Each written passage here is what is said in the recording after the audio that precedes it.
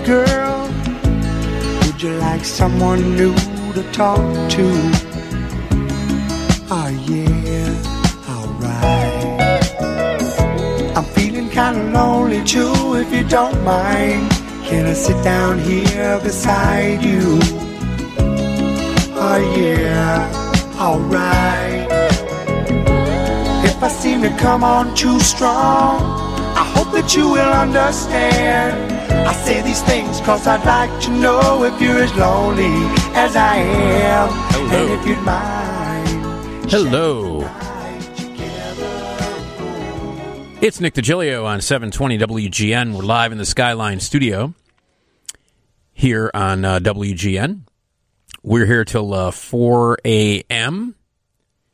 And coming up, we are going to talk with our good friend Dan Fienberg from The Hollywood Reporter. He joins us every 2 weeks to talk TV. Always a lot of TV to talk about. Dan's a great guy and a great TV critic and a writer. And we'll talk with him. Valerie Gangas is going to join us later on, too. She is an author and a speaker and a transcendental meditation expert. It's always fun to talk to her about that and some of the things that she's been writing about. And should give us some advice on how we can all just sort of ease our anxiety at this time and maybe do a little TM. 312-981-7200 is the phone number. At 2:30 a.m. every weekday morning, we play back some classic stuff from the Johnny Carson Show. And you can watch the Johnny Carson Show on Antenna TV every night. And when we play it back, it'll be from 1976, Jonathan Winters. So we can expect insanity is basically what we can expect from that clip. We're going to talk about inventions that were made by mistake. On the 23rd, which will be in less than an hour, 3 people were killed on the set of the movie The Twilight Zone, including Vic Morrow. So we'll talk a little bit about that, and then movies that people think are cursed. And a man saws his neighbor's garage in half amid a property dispute. So we're going to talk about your issues if you ever had a dispute with your neighbors, and if you've ever done that. I've had a couple of disputes, but I have had some weird neighbors. So if you've had weird neighbors too, we'll jump into that too. And of course, some of the biggest business blunders of all time we will talk about. 312-981-7200 is the phone number for the Team Huckberg phone line, and it's always open. And we want to hear from you. We've all been stuck inside. So I'm assuming that people are ordering things for delivery a lot. Not going out to the brick and mortar as much. But have you ever encountered a delivery driver? Have you ever been a delivery driver? What was the job like? What are some of the crazy situations that you've encountered? 312-981-7200. If you would like to join us. So we've got some stories here that involve delivery, and if you've ever been a delivery driver, and we've had some people on who in the past they talk about their experiences delivering pizzas and stuff and how weird sometimes that is, and some very crazy stories that go along with that. But we're going to be talking a little bit about delivery drivers now. I would like we were just saying, everybody's stuck inside, so we're ordering more stuff via delivery. So we don't go out shopping online, ordering more stuff online, having food delivered, that kind of stuff. So what have been your experiences with that? Or if on the other side, if you were or are a delivery driver, 312-981-7200. Tom, you've been ordering more stuff? Oh God, yeah. Yeah. Yeah. I mean, I like to order in food, and I generally like to purchase things online because some of the things I'm trying to buy are a little bit specific. You don't find a lot of these things in brick and mortar stores. Right. But, pretty much at least every Friday, I order dinner. That's like my thing. Is that's my treat for the weekend. I'm going to order dinner. But it's bled a little bit into the weekdays because sometimes you're just like, whatever. I'm going to just order in food. Yeah. I'm just going to order, or, this thing I would normally go out and maybe get from brick and mortar. I'll just get online. Yeah, I've frequently been ordering food for delivery during this time. I've had a lot of pizzas. It's the easiest thing, I got the Grubhub, too, so I use that, and I just, boom, It just remembers where you last ordered from. Yeah, and it says, hey, makes it easy. Would you like to order from there again? It's like, yeah, I guess so. Why not? Same order? Yep. So, 312-981-7200, what has been your experience? Have you been ordering more stuff to be delivered during this time period? And if you're a delivery person and you have some stories, 312-981-7200. Remember the one guy who called up, a listener who called up, said he was a pizza delivery guy, and he showed up with a couple like 3 or 4 pizzas or something like that, and I opened up the door and there was nothing but naked people in there. Like the person who opened the door was naked and everybody else in there was naked. And so the delivery guy went in and partied with him. Just a bunch of naked women and stuff. So he was there. He just stayed there. I think I've seen that one before. But my question to him after, we talked to him about it, and I was like, what? Because I thought the story was pretty crazy. Mm-hmm. Then I kept thinking, well, what about the pizza place? Were they like, where's our driver? Orders are stacking up. He said he stayed there for like a couple of hours partying with these naked people. And I'm like, well, what did you lose? I'm assuming you lost your job. I would think you just blew off your job for 3 hours to hang out with naked people. I can imagine the people, like the managers at the pizza place, going, "What? Where's John? What is?" He's supposed to be back here 3 hours ago. Did something happen to him? What? I don't know how long this was ago. I don't remember. He didn't say. But I guess it was pre-cell phone. That would be my guess. So, like, the people at the pizza place were like, maybe he's dead. And meanwhile, he's in some house hanging out with a bunch of naked people, partying, and not delivering any more pizzas. But yeah, that was one of the weird stories we heard. Delivery guy opens up, goes to deliver some pizzas. They open up the door, naked people.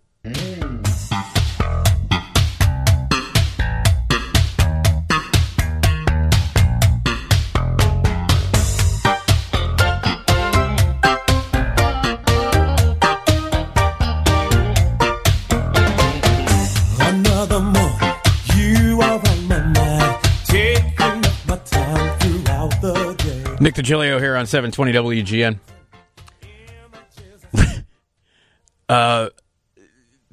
Tom, did you watch have you watched any of the baseball games? I've watched a little bit, yeah. I love the cardboard cutouts. I was actually watching a little bit of the Sox game and listening to it, and there was a cutout of Robin Baumgarten. All the WGN Are they there? Yeah, they were all there. Ah, nice. I like that. Robin posted it on her Facebook page, and she said, "This is the best seats I've ever had for a White Sox game." Yeah, I saw her out there. I was giggling. Yeah, they were all there. Larry, everybody, the whole crew. Paul, they were Good all job, guys. Good job. Oh, and they were talking about it on GN Sports. When they do their good thing at the end. So, it was Jared who said that he thought it was hilarious that somebody had, like, one guy had purchased like 100 seats and just had him in a whole section. That's a lot of money. Might as well spend it. I mean, what is it? I mean, that's a lot of money. What isn't it like $40 to have that done? Aren't they charging like $45 just for the cardboard cutout itself to be put in those seats? But I think it's great. I just think it's great. It's just hilarious. But yeah, the whole WGN morning news team was out there. It was hilarious. And they had the players' kids. They had a whole section where it was just the players' kids. Yeah, it's $50. $50. $49. $49. So this guy $50, and he bought like 100 of them.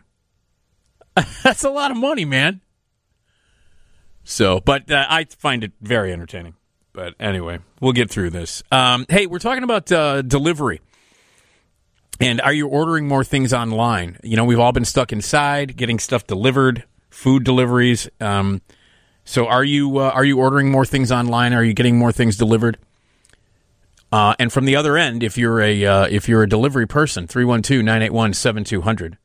Here's Steve on WGN. Hi, Steve. Hey, how you doing, Nick? All right. Okay. Well, sorry, a Uber driver, and I had a late night pickup from O'Hare all the way out to Madison. It was like after 12:30 at night. Yeah. Get out to Madison, drop the guy off. I'm like, wow, my app rings for another ride in Madison, and turns out these people are coming out of a wedding, 3 guys and a girl. And while I'm bringing them back to their Airbnb,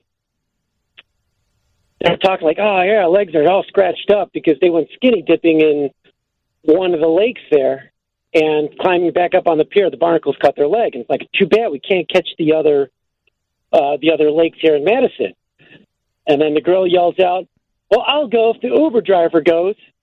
And I go, I'm in. And they're like, what?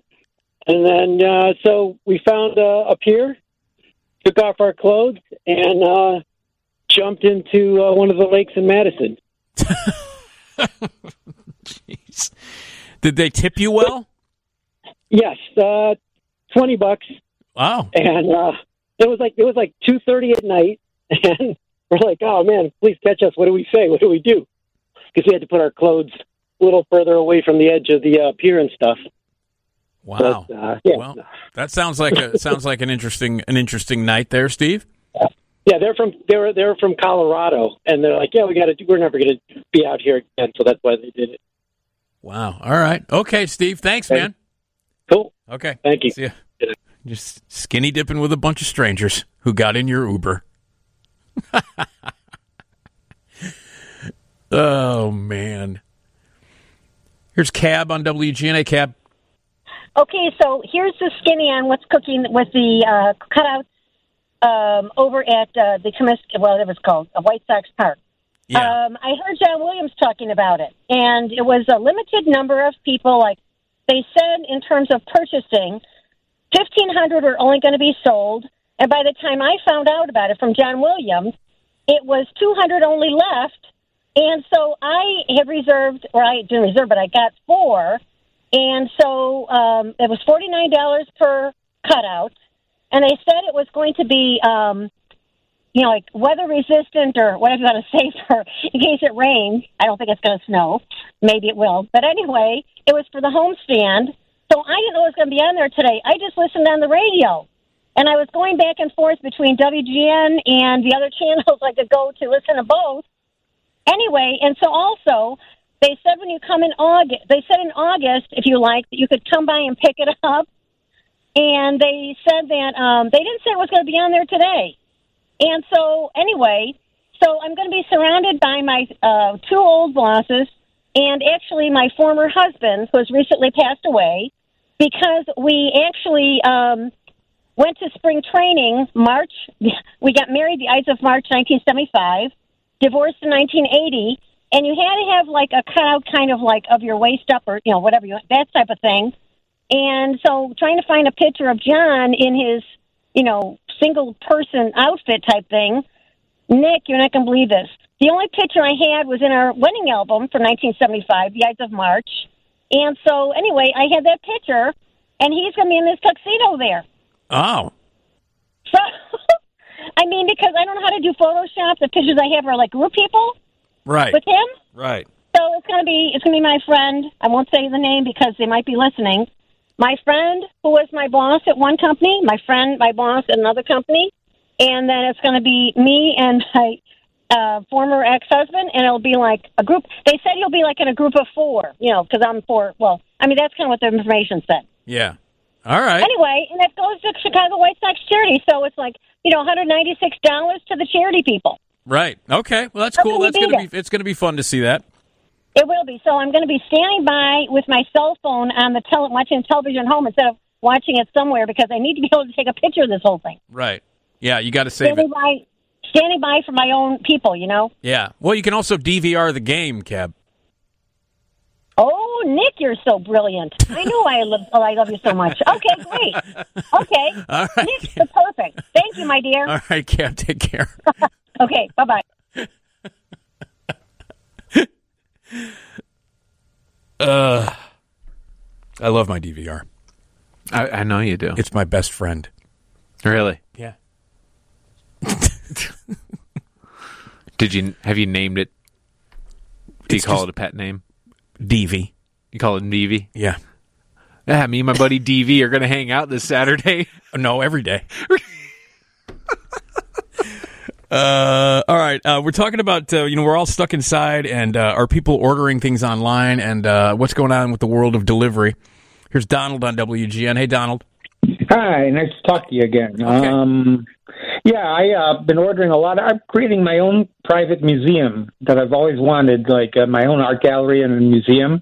And so I've been ordering things for it for some time now, actually, more now that I'm inside. And so I'm thinking of getting actually an apartment that's bigger so I can actually have the museum room. Wow. Well, I have stuff like from Egyptian tombs. I've got like the Egyptian section. I've got a baseball section. I've got, different cultural sections of it, so I have my own thing that'll amuse me, including a coin collection too, which is good for investment. And I was amazed that a lot of my coins that I ordered at the end of the last year are suddenly double now. Do you live with anybody else, Donald?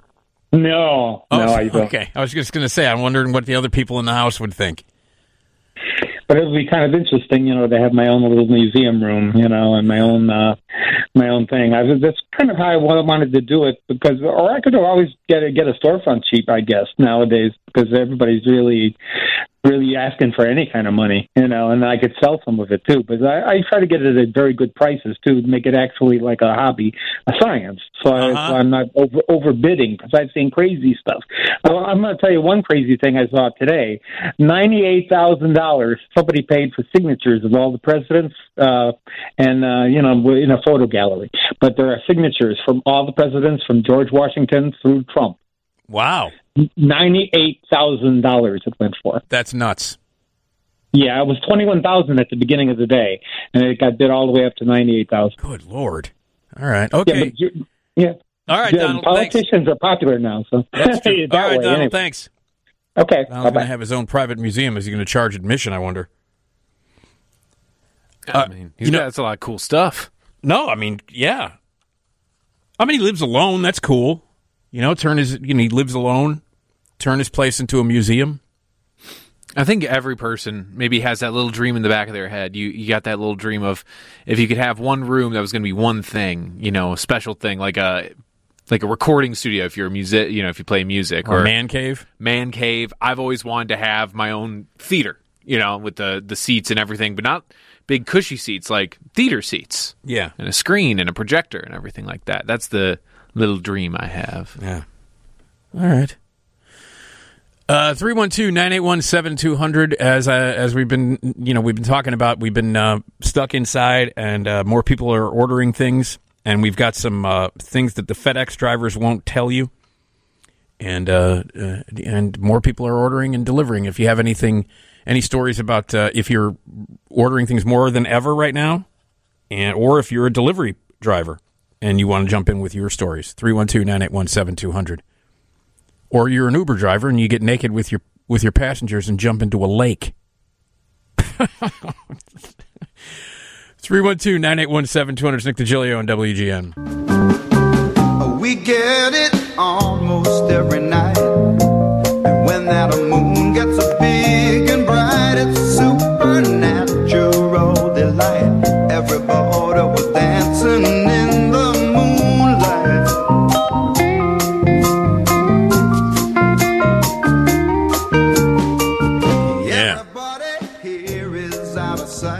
Nick Digilio here on 720 WGN. We are live in the Skyline studio here until 4.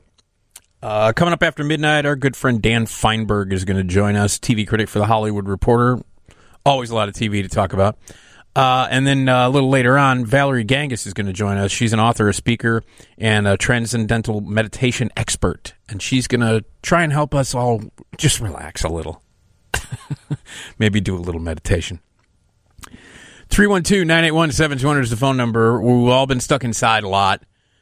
And, ordering stuff online, maybe a little bit more than we have in the past, and getting food delivered and things like that. So we've got some delivery stories to talk about. Okay. Here's a headline that's going to, make, I think, a lot of people happy. Portillo's is hiring hundreds of drivers and building its own delivery fleet. Did you hear that? Portillo's will be delivering. Do you understand how awesome that is?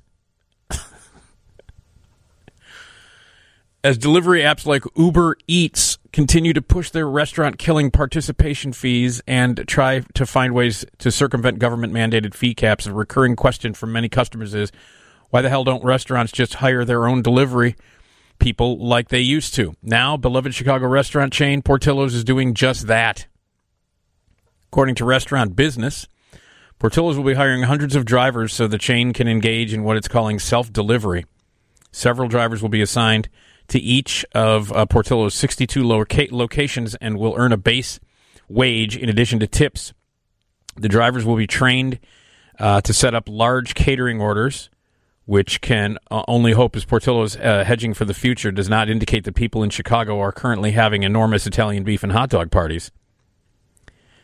While offering delivery is hardly groundbreaking, Portillo's move is an interesting one. The chain has made it clear that it plans to continue to partner with third-party delivery services, meaning that customers will have the option of ordering either directly from the restaurant or from the apps they've been using. And given how easy those apps are to use, presumably Portillo's will need to either tempt people to its own platform, which deals with, or create an app on par with the delivery competitors, which is itself no easy feat. Portillo's, man. I don't know if I've got one in my delivery zone. I don't think I have one in my delivery. I think the closest one to me would be the one in Norwich. Be the one next to the Norwich Theater, right down the street from the Norwich Theater. I think that would be the closest. I don't know if I'm in the delivery zone, though. Do they deliver as far east as Pulaski? I don't think they do. We'll have to see. I mean, that's the thing, is that with some of these delivery apps, they'll, like a Postmates or Grubhub or something like that, or Uber Eats, they'll go farther because they're not limited by how far the restaurant is. Oh, I guess that's true. You know what I mean? Like, I've been able to order food from pretty far away because the restaurant is like, well, we can deliver to you. I think those apps do have a little bit of a cap, but most of the time you can get stuff from pretty far away. So I guess it'll depend what Portillo's wants to do. I would love to have Portillo's delivered to my door. I mean, come on, who wouldn't? What are we talking about here? 2 hot dogs, order of fries, maybe a slice of chocolate cake. Chili dogs. You go for the chili. Oh, I've not talked to you about how perfect the Portillo's chili dog is? Enlighten me. And it's not just in one location. I don't know how they do it. Every location I've gone to and I've ordered a chili dog at Portillo's, they have the exact right amount of chili on it. There's some onions and a little cheese. And you know how sometimes you get a chili dog from someplace and they slam all the chili all over the place? It's all, it's all over inside the box. It's spilling out all over the place. I don't know what they do. I don't know if there is a process that they go through, but I've never had a chili dog from Portillo's with too much chili falling off of it. It's the right amount of chili, and it's the best. The chili's great. Obviously, the hot dogs at Portillo's are, fantastic. But I don't know what they do. I don't know if there's a secret to putting together the perfect chili dog, but every single time It's the exact right amount of chili. And it doesn't go flying all over the place. Because I hate it when I love chili dogs. I love them. But you order a chili dog, sometimes, your fingers are going to get full of chili. The chili's going to be all over the napkin, falling off the bun, soaking the bun. But that's not what happens at Portillo's. Best chili dog ever is at Portillo's.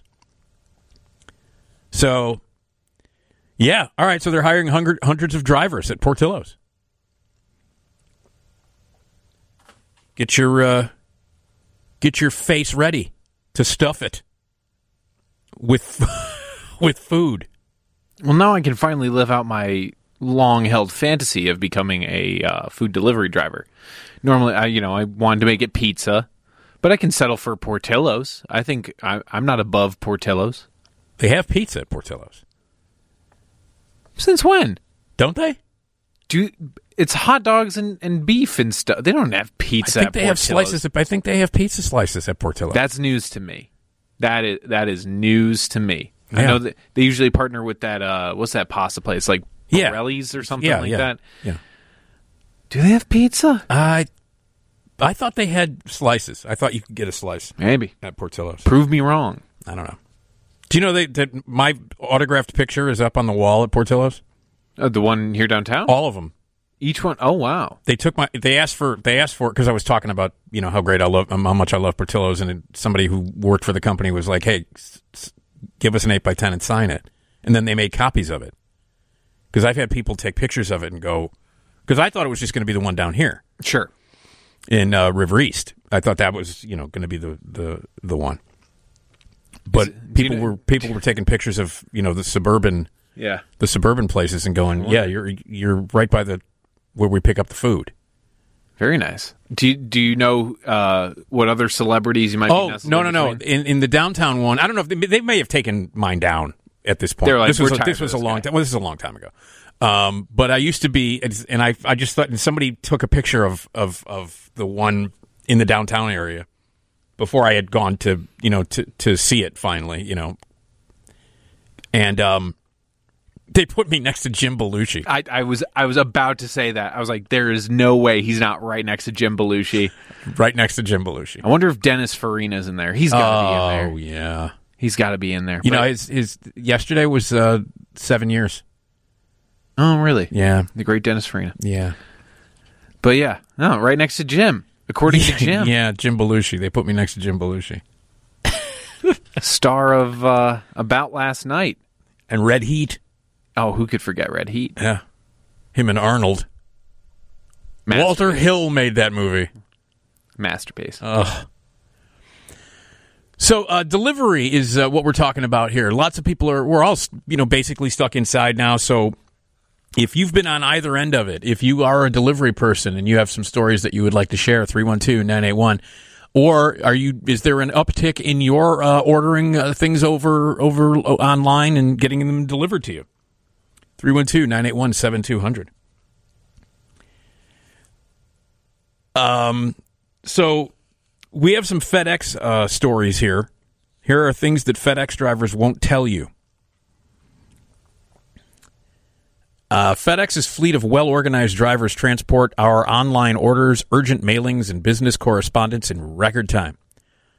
But just like any other job, this one has its own secrets. Did you know FedEx drivers can choose to skip your house? You'll see what goes on behind these deliveries. Note that a lot has changed due to the coronavirus pandemic, so it's important to stay up to date on what FedEx and other mail carriers are doing.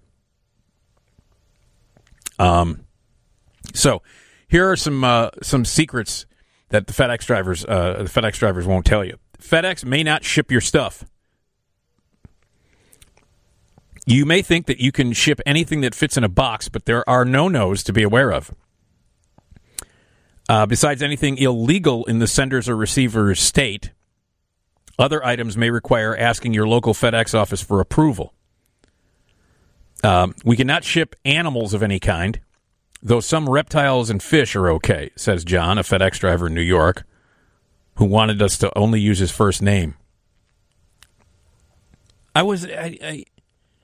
I just think that sounds completely logical that they're not going to ship animals. You're going to FedEx animals?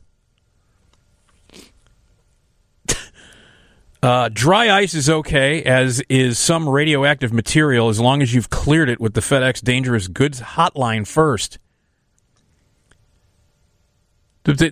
Who mans the phones at the FedEx Dangerous Goods hotline? I wonder. What kind of job is that? Certain explosives cannot be shipped, and alcohol requires a special shipping agreement. Before you try skirting a rule, ask first. Okay. Some of that in that paragraph right there just makes complete sense to me. I don't think they needed to explain it. All right. Let's take a quick break. We're going to talk more about FedEx drivers and what they won't tell you. And if you are ordering more things while you're in and getting more things delivered, including food, we want to hear from you at 312-981-7200. 312-981-7200. Nick Digilio on 720 WGN.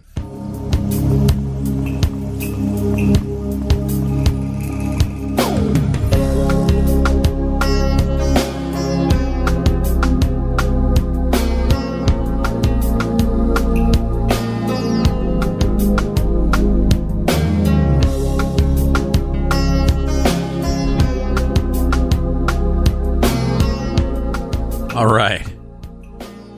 Nick Digilio here on 720 WGN. We are live in the Skyline studio here until 4 o'clock. Coming up after midnight, our good friend Dan Fienberg is going to join us, TV critic for The Hollywood Reporter, and the news is next from the Northwestern Medicine Newsroom. We've been talking about how we've all been stuck inside, and are we ordering more things online and having them delivered, and are you ordering more food and having them delivered?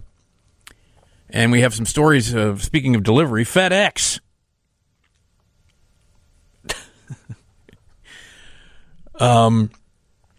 They will send your box back if you're not paying attention. Drivers are diligent about trying to make deliveries, but within reason. FedEx will attempt to deliver your package 3 times if a signature is required, says John. After the 3rd attempt, they call you to come pick it up. If they don't have a number on file, they will contact the shipper or send it back to them. So if you come home to one of those pesky delivery notifications, don't ignore it. You can reschedule a delivery by going to FedEx.com, an easy way to make sure you don't miss out on something important. Now, you know that there's like a hidden little thing in the FedEx logo, right? It's an arrow, isn't it? Yeah, the big arrow. Genius. Yeah. Federal Express. Mm-hmm. I had a delivery from UPS not too long ago, and my doorbell doesn't work. So whenever I have like food delivered, they call me. They call my cell phone and say, "Hey, I'm out front," and I buzz them in. And I don't have a lot of visitors, and if I don't know someone and they're ringing my doorbell, I'm not going to answer it anyway. So it's totally fine. So I ordered, I ordered replacement checks for my checking account because I ran out of checks. So I ordered replacement checks, and that's kind of an important thing.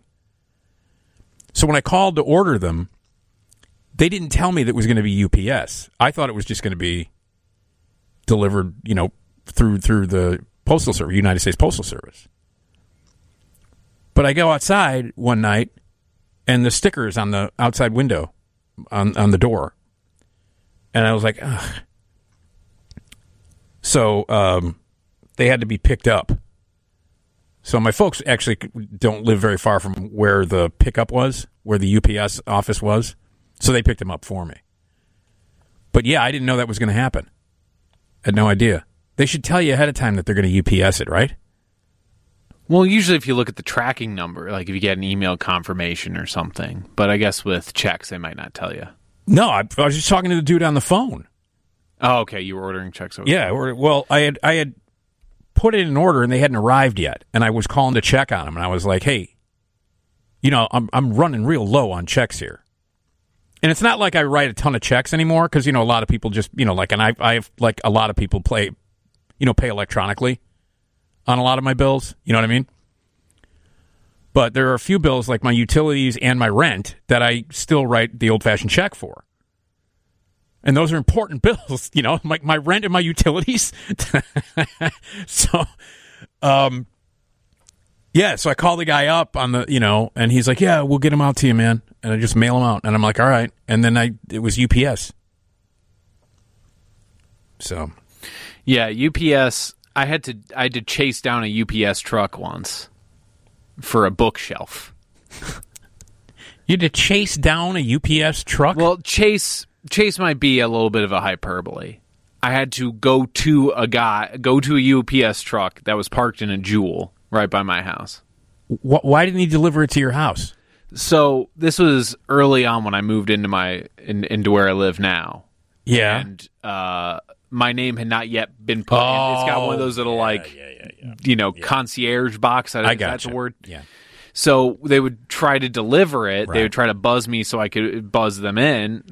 They would just But your name wasn't out there. My name was not out there, and I kept getting the tags, and I would call them and be like, all right, you need to come at this time and to please call me. And they never would. And then, well, why didn't you just put your name on the thing?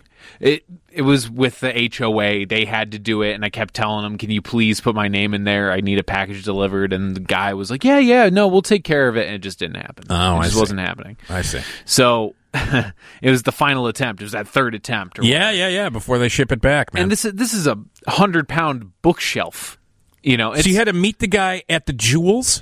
Yeah, I called the dispatch. I was like, please, can I talk to UPS dispatch? Please. Although I can't come get this. I don't have a car. I don't have anything to come get this from you. This is my only shot. And they said, all right, you know what? The truck, you know where that Jewel is? Over by you, where, your location? Broadway and Sheridan. Yeah. Get on over there, because he's parked in there. He's, like, taking a break. That's ridiculous. Yeah. So imagine me. That's completely ridiculous. I walk up to the truck, and I swear this guy probably thought I was about to rob him. I would have thought that. He looks at me. There's this guy just walking up to his truck. If I were him, I'd be like, "This is trouble. This is trouble right here." And said, "Hey man, I live at this address. This is my name. Can I get my bookshelf?" And he was just like, "Oh yeah, you're the bookshelf guy." And then just handed it to me off the truck. He's like, "All right, see ya," and drove off. So you carried a 100-pound bookshelf back to your apartment from the Jewels? Yeah, it took me like 20 minutes. That's ridiculous. Just because I had to stop a few times. Well, of course you to catch did. My breath. That's ridiculous. I carried it on my back. That is absolutely ridiculous. Now, wait a minute. So was this bookcase? It was a bookcase, you said, right? Yeah, bookcase. It was in pieces. I was going to say, because it wasn't like you were carrying an assembled bookcase. I hope that would be quite an image right there. You got an actual assembled bookcase strapped to your back. People were looking at me like I was walking the Passion. They were just like, this poor guy, he's sweating. He's in flip-flops. Oh, God, you were in flip-flops? Yeah, all I was missing was the crown of thorns. Come on, and man. I would have been all set. Unreal. Flip-flops. And when I brought it in, my girlfriend's like, so do you want to put it together? I was like, not right now. Not right now. Not right now. Not right now. I'm gonna go take a nap. Oh, wow. That's crazy. That's just crazy. You had to meet the UPS guy at the parking lot of a Jewel. That's nuts, man. All right. More FedEx facts. They may choose to skip your home. If a delivery address is located in a neighborhood that feels a little dicey, many times drivers will make a decision on whether or not to leave the package for the recipient if they aren't home. When shipping or receiving a package, consider whether or not you want it delivered to your home address or another location is preferable to avoid any missed deliveries. Well, that makes sense. The drivers do not have to come inside. Drivers don't have to carry boxes into your home, particularly if they don't feel comfortable doing so. We had a female driver bring back a heavy box one time because the customer asked her to bring it into his house for him. She refused, and he asked her to deliver it another time. The box ended up opening, and inside was a real sex doll.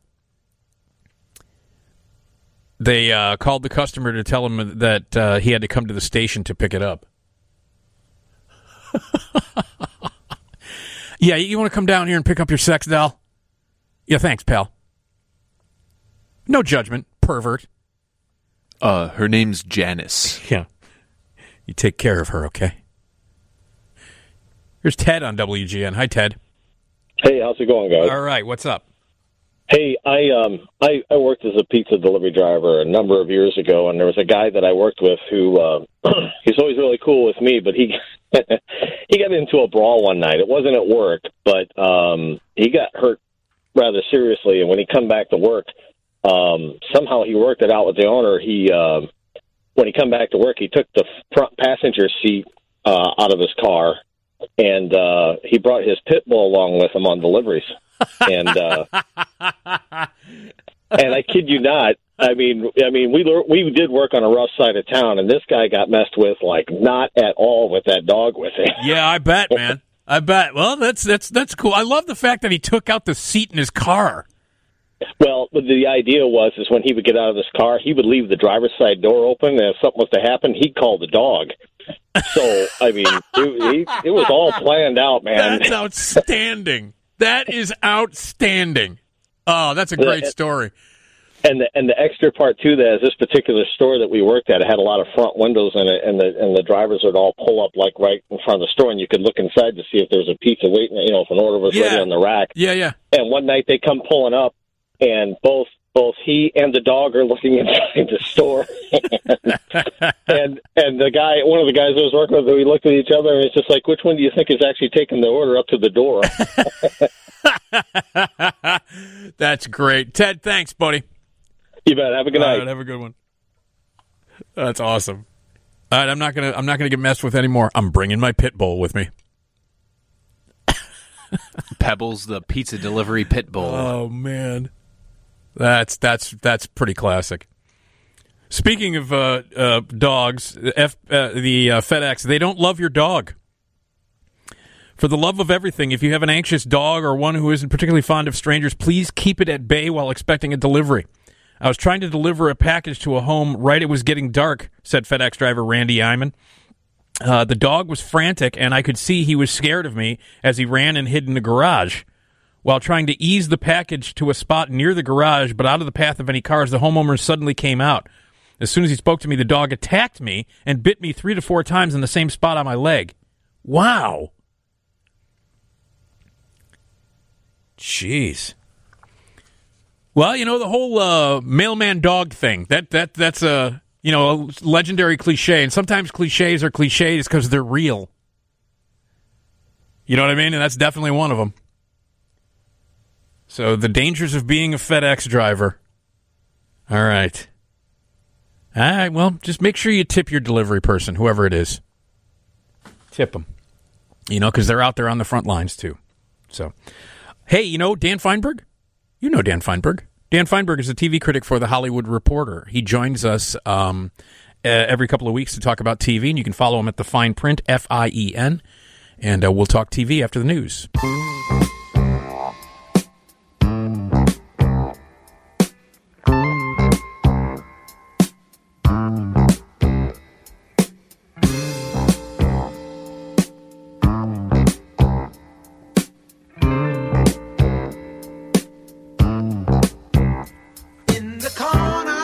Right.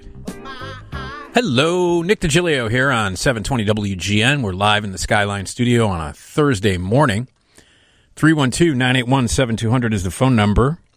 Coming up, we're going to talk about great inventions that were made by mistake, movies that people think are cursed, and we got a guy who sawed his neighbor's garage in half in a property dispute. So we're going to talk about having bad neighbors or weird neighbors and things like that. Also, at 2:30 every weekday morning, we play back some classic stuff from the Johnny Carson Show. You can watch the Johnny Carson Show on Antenna TV every night. And we play back sketches, and we play back stand-up and interviews and things like that. So, on the Classic Carson clip that we're going to play this morning from 1976, Jonathan Winters. So, we can expect insanity. Valerie Gangas is going to join us, too. She'll be coming up a little bit later on. She's an author, a speaker, and a transcendental meditation expert, and she's going to help us all just sort of relax and calm during this weird time. 312-981-7200 is the phone number on the Team Hochberg phone line. 312-981-7200. Our good friend Dan Fienberg, TV critic for The Hollywood Reporter, he joins us bi-weekly to talk about TV. You can follow him at The Fine Print. And let's welcome Dan to the show. Hello, Dan. Hello, Nick. How are you? Well, California is increasingly back under lockdown. On the other hand, apparently they're starting to play baseball tomorrow. So everything is strange, Nick. Yes, Very it is. strange. Yes, it is. I watched a little baseball just this evening, and I have to say that I am endlessly amused by the cardboard cutouts that they're using in the crowd.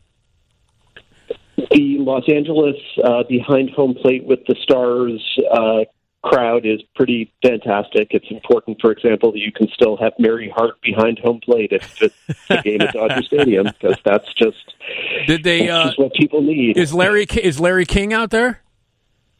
I suspect he has to be, because you can't have Mary Hart and not Larry King. Yeah. But I specifically noticed Mary Hart in the few minutes of highlights I watched. But then, of course, there's the piped-in sound and the empty stadiums. It's all very peculiar, and the Blue Jays, as of the last I heard, can't find a place that will actually let them play baseball, and no one thinks that's at all strange, and no one can actually go into New York City from, 14 different states, but again, no one finds that at all strange. No one's worried about these things, so who am I to be worried about it? Let's play ball.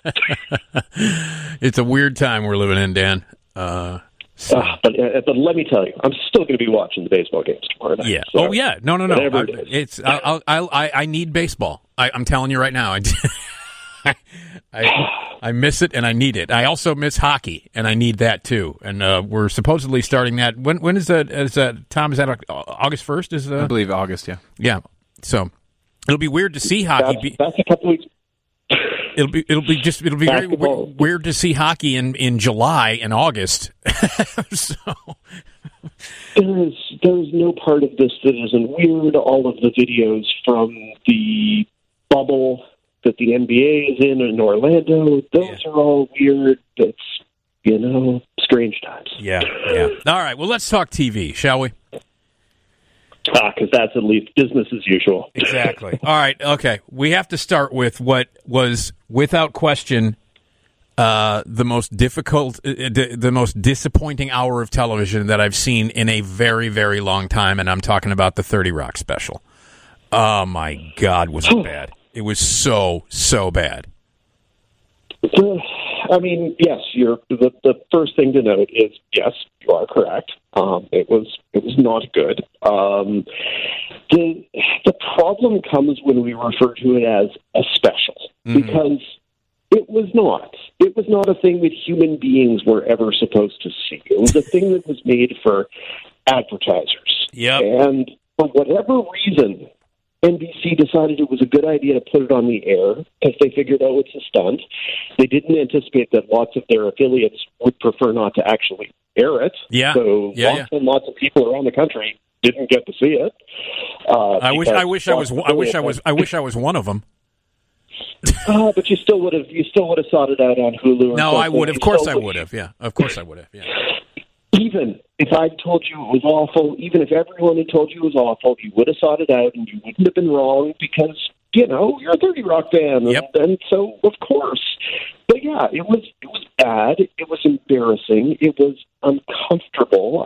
The thing I compared it to was either when you hear a story about Drake performing 3 songs at his dentist's son's bar mitzvah or something, where there's this strange obligation that everyone's there for and they're just trying to make the best of it, or when Brad Pitt does peanut butter commercials in Thailand and assumes that no one will ever see them in the States, and then somehow they end up coming back over here, and you're like, whoa, that was a bad thing he decided to do. So yeah, that's what it felt like. It felt like, except it wasn't even like they had a professional obligation. That's the thing. I don't even know what the contracts were on this because, yeah, they were advertising for Peacock, and you understand how that benefited them. But I don't know what NBC had to pay and what was under a promotional budget. But regardless, it was never a thing that human beings were supposed to be shown. It was supposed to play at the upfront presentation to advertisers, and that's it.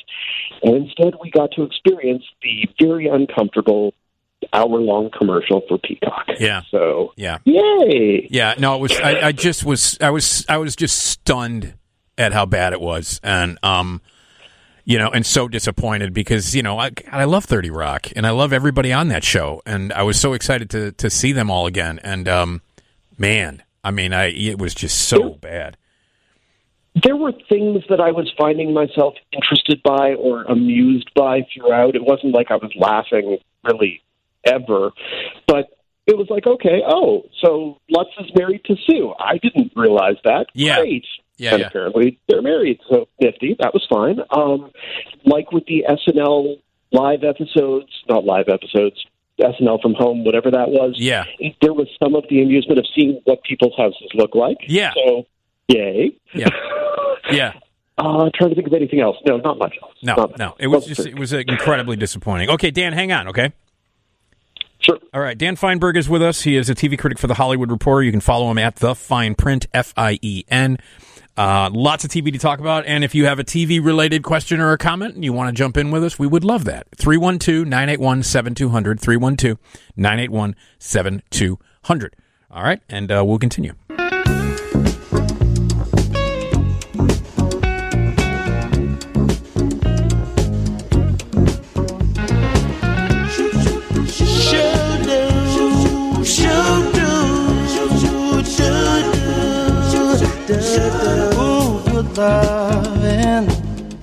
All right. Hey, it's Nick Digilio on 720 WGN. Live in the Skyline studio here until 4 o'clock on a Thursday, right? It's Thursday. Thursday morning.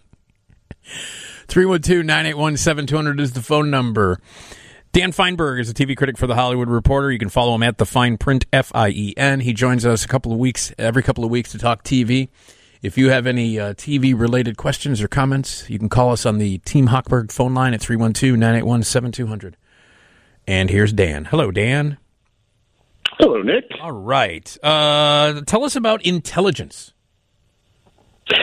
Intelligence. Well, intelligence is one of two British transplants that were part of the launch of Peacock last week. And you, of course, everyone knows all about Peacock because it was the thing being advertised throughout the 30 Rock special. So, right.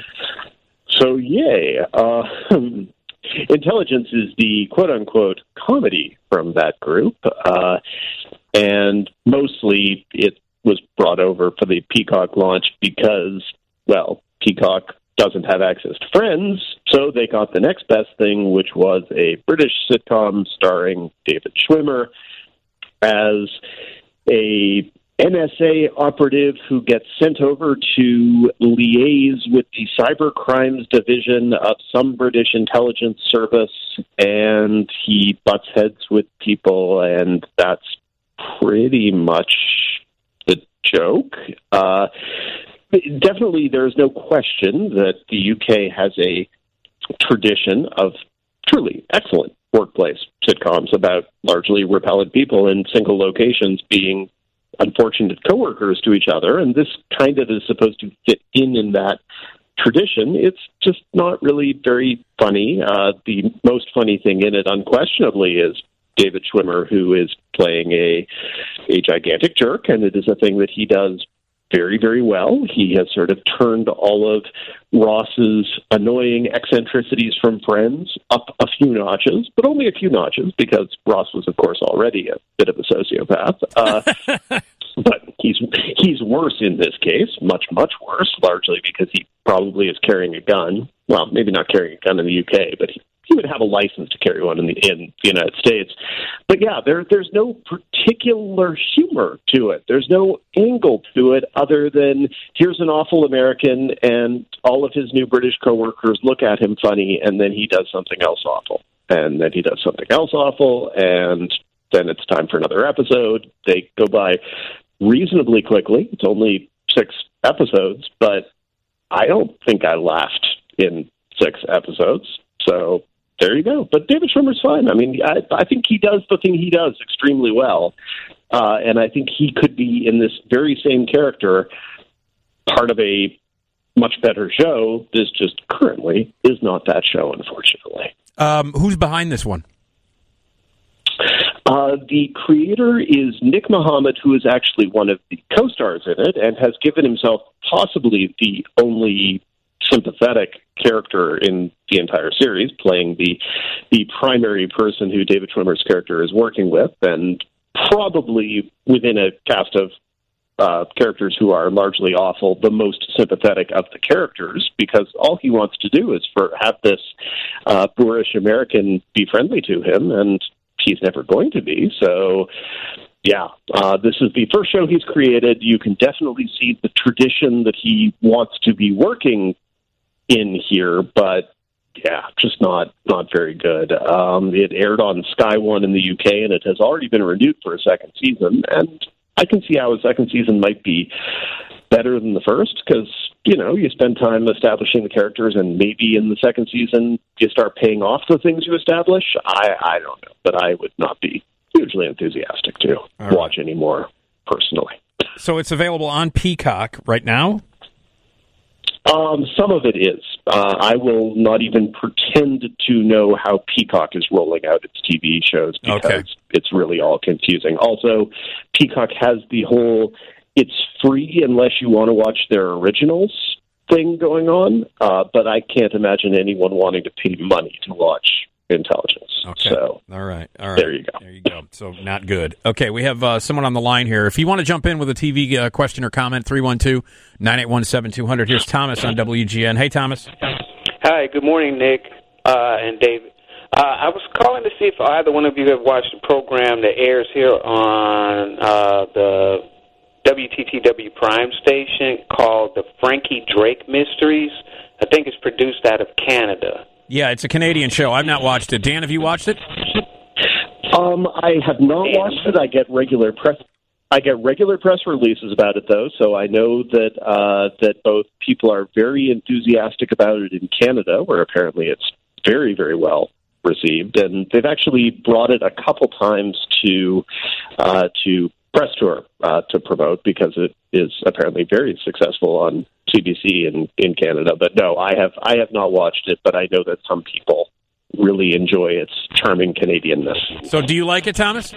Oh, I love it. It's a story about a private detective agency run by 2 women, one of whom is black and the other one is white, and there's a third young lady who's a police officer set in the 1920s, and it has historical figures like Hemingway presented in the storylines that they'll bring in, like gangsters from the 20s and stuff.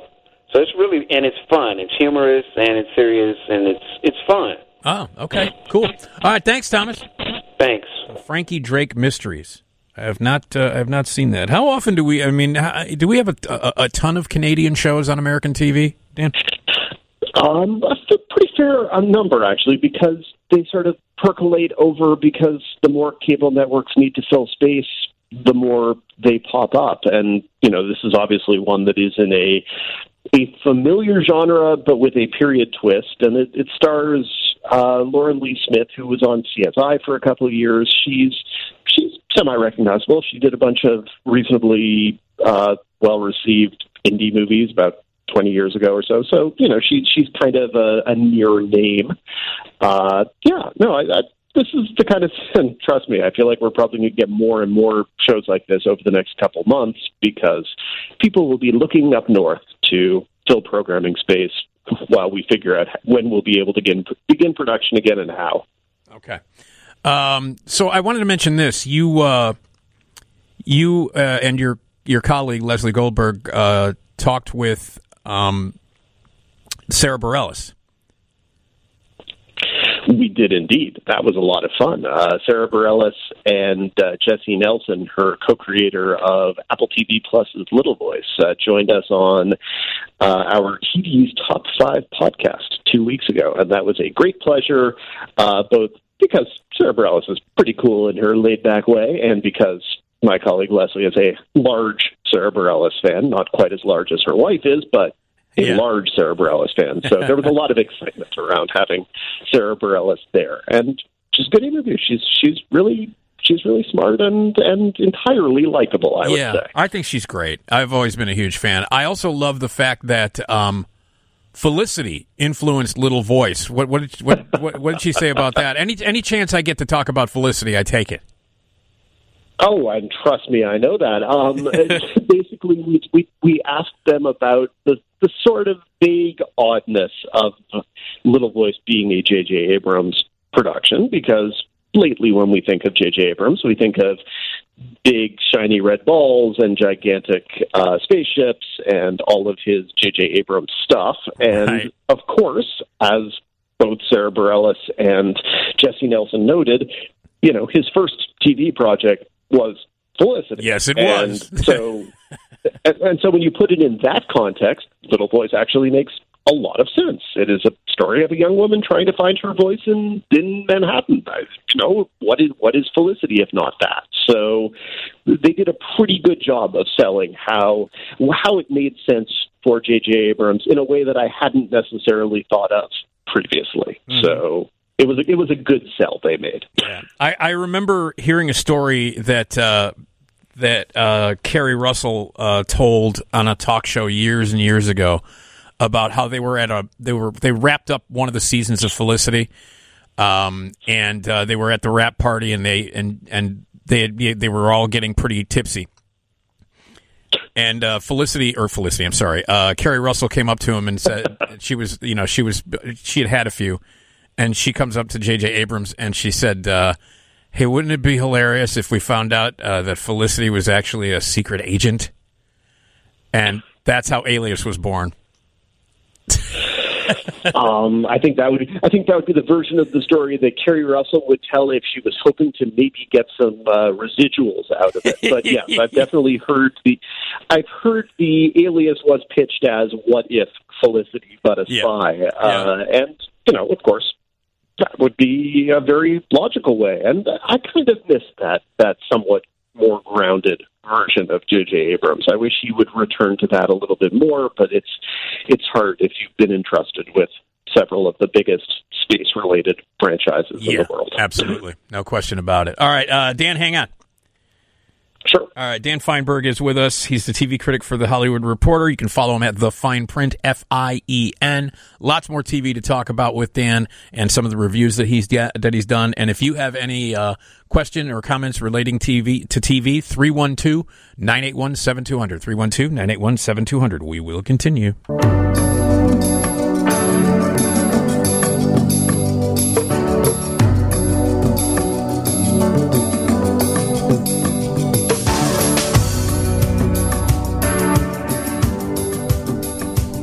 All right.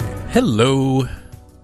It's Nick Digilio, live in the Skyline studio in WGN. 312-981-7200 is the phone number. Valerie Gangas is going to join us. She is an author, a speaker, and a transcendental meditation expert. We're going to talk about how maybe we can use a little bit of that during these anxiety-filled times. 312-981-7200 is the phone number if you would like to join us. We're talking TV with Dan Fienberg, who joins us every couple of weeks. He's TV critic for The Hollywood Reporter, and you can follow him at thefineprint.com. That's Fien. And hello, Dan. Hello, Nick. Okay. We have another caller on the line. It's Trucker Rich. Go ahead, Rich. Hey, good evening, Nick.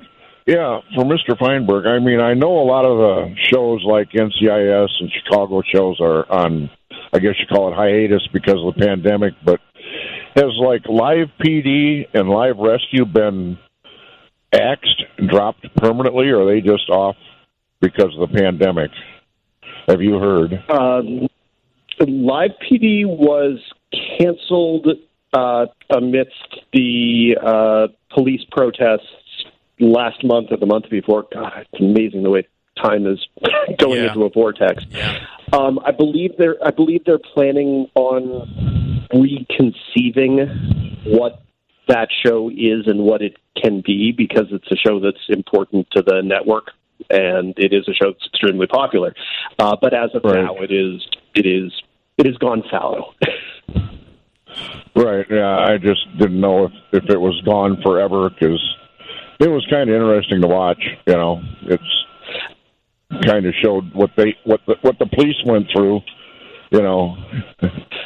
Right. Okay. All right, Rich. Thanks. All right. Yep. Thank you. All right. Yeah, they canceled, and then they canceled Cops too, which, you know. They did, and that one I suspect. Well, everything comes back. I would not be the least bit surprised if Cops is rebooted in 5 years or heck 3 years. You know, who knows what the world is going to be in 2 months, much less in 5 years.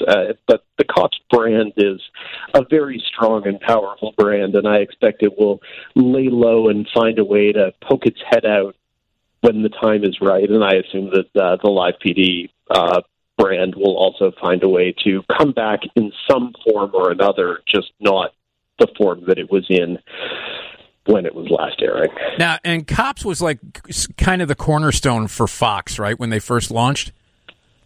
It was a cornerstone, to be sure. I don't think we give it the same credit that we give, your Married with Children's, or, going a couple of years later, 90210, or ultimately The Simpsons, which, is kind of the show that quote unquote made the network. Yeah. Unless you just want to view American Idol as the show that made the network. But yeah, definitely it was a cornerstone because it was cheap and they could air a lot of it. And that's the kind of thing that really, really is useful, regardless of whether you're cable or broadcast, is if you can just start pumping out dozens upon dozens of episodes of something that costs you almost nothing to make.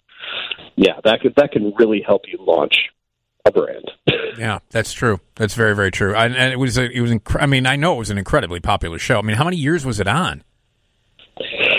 Oh God, it must have been like 20. I think 27 or something was the number that we were giving a couple weeks ago. Yeah. But again, like everything else, it just sort of gets sucked into the black hole of my quarantine brain. But yes, it and then it went off and aired elsewhere for a while as well. There are a lot of people who really love that brand and who will someday someone will want to bring it back. Yeah. We'll see. We'll see how. Okay. By the way, to get back really quickly to the 30 Rock show, you did post. There wasn't any sort of acknowledgement of Rip Torn in the hour-long 30 Rock commercial for Peacock, was there? I Mm-hmm. have missed it. No, you didn't miss it. There was no Rip Torn mention. And I tweeted it, and when I tweeted it, as soon as I had pressed send, my response was, well, of course not. It's an advertising presentation, and you don't need to show respect for human beings if that's what you're making. So, I don't think there's any chance at all that if they had truly made for audiences and fans of 30 Rock a reunion hour-long episode, that they wouldn't have honored Rip Torn. Yeah. But because this was just something that was meant to sell products to advertisers, no one needed to be respectful or thoughtful or introspective, and certainly no one was. Yeah, that's true. But yeah, it did seem strange that especially considering what the plot line was, that the quote unquote plot line. Yeah, exactly. Yeah, what the weird sort of barely a premise was, that you wouldn't have to acknowledge Rip Torn, who was just so great on the show. Well, he was great on everything.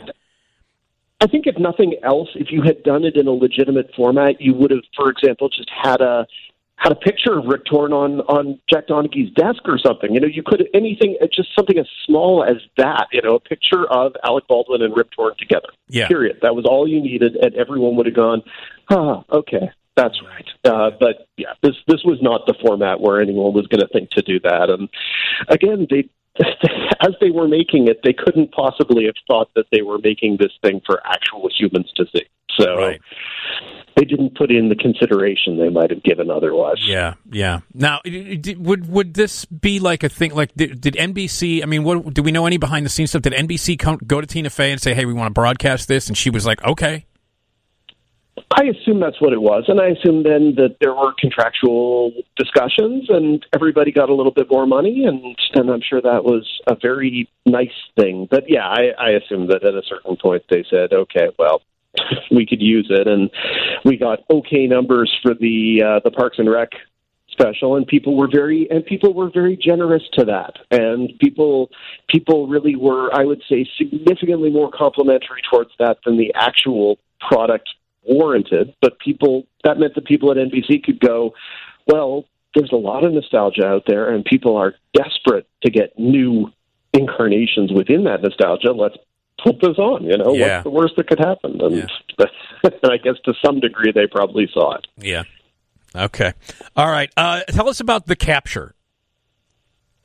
The Capture is the other of the two British imports that premiered with Peacock last week, and it is also not from anyone who anyone would know. It is from a single writer-director, which is a little bit unusual. Ben Channon, who has worked on shows including The Missing in the UK, and is, a fairly reputable British person, but this is his first sort of writing-directing project, and it's the story of it's really about how suspicious and prevalent and powerful CCTV is in London, and its ability to help people feel like they're being safe and help people feel like being observed at all times and under constant surveillance is good to prevent crime. But what if it turned out that CCTV is not as reliable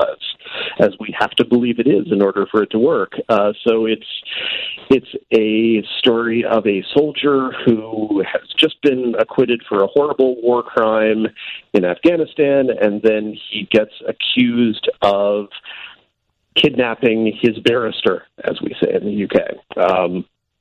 And he says, "I didn't do it." And then they pull up the CCTV footage, and it shows that he did. Well, someone's lying.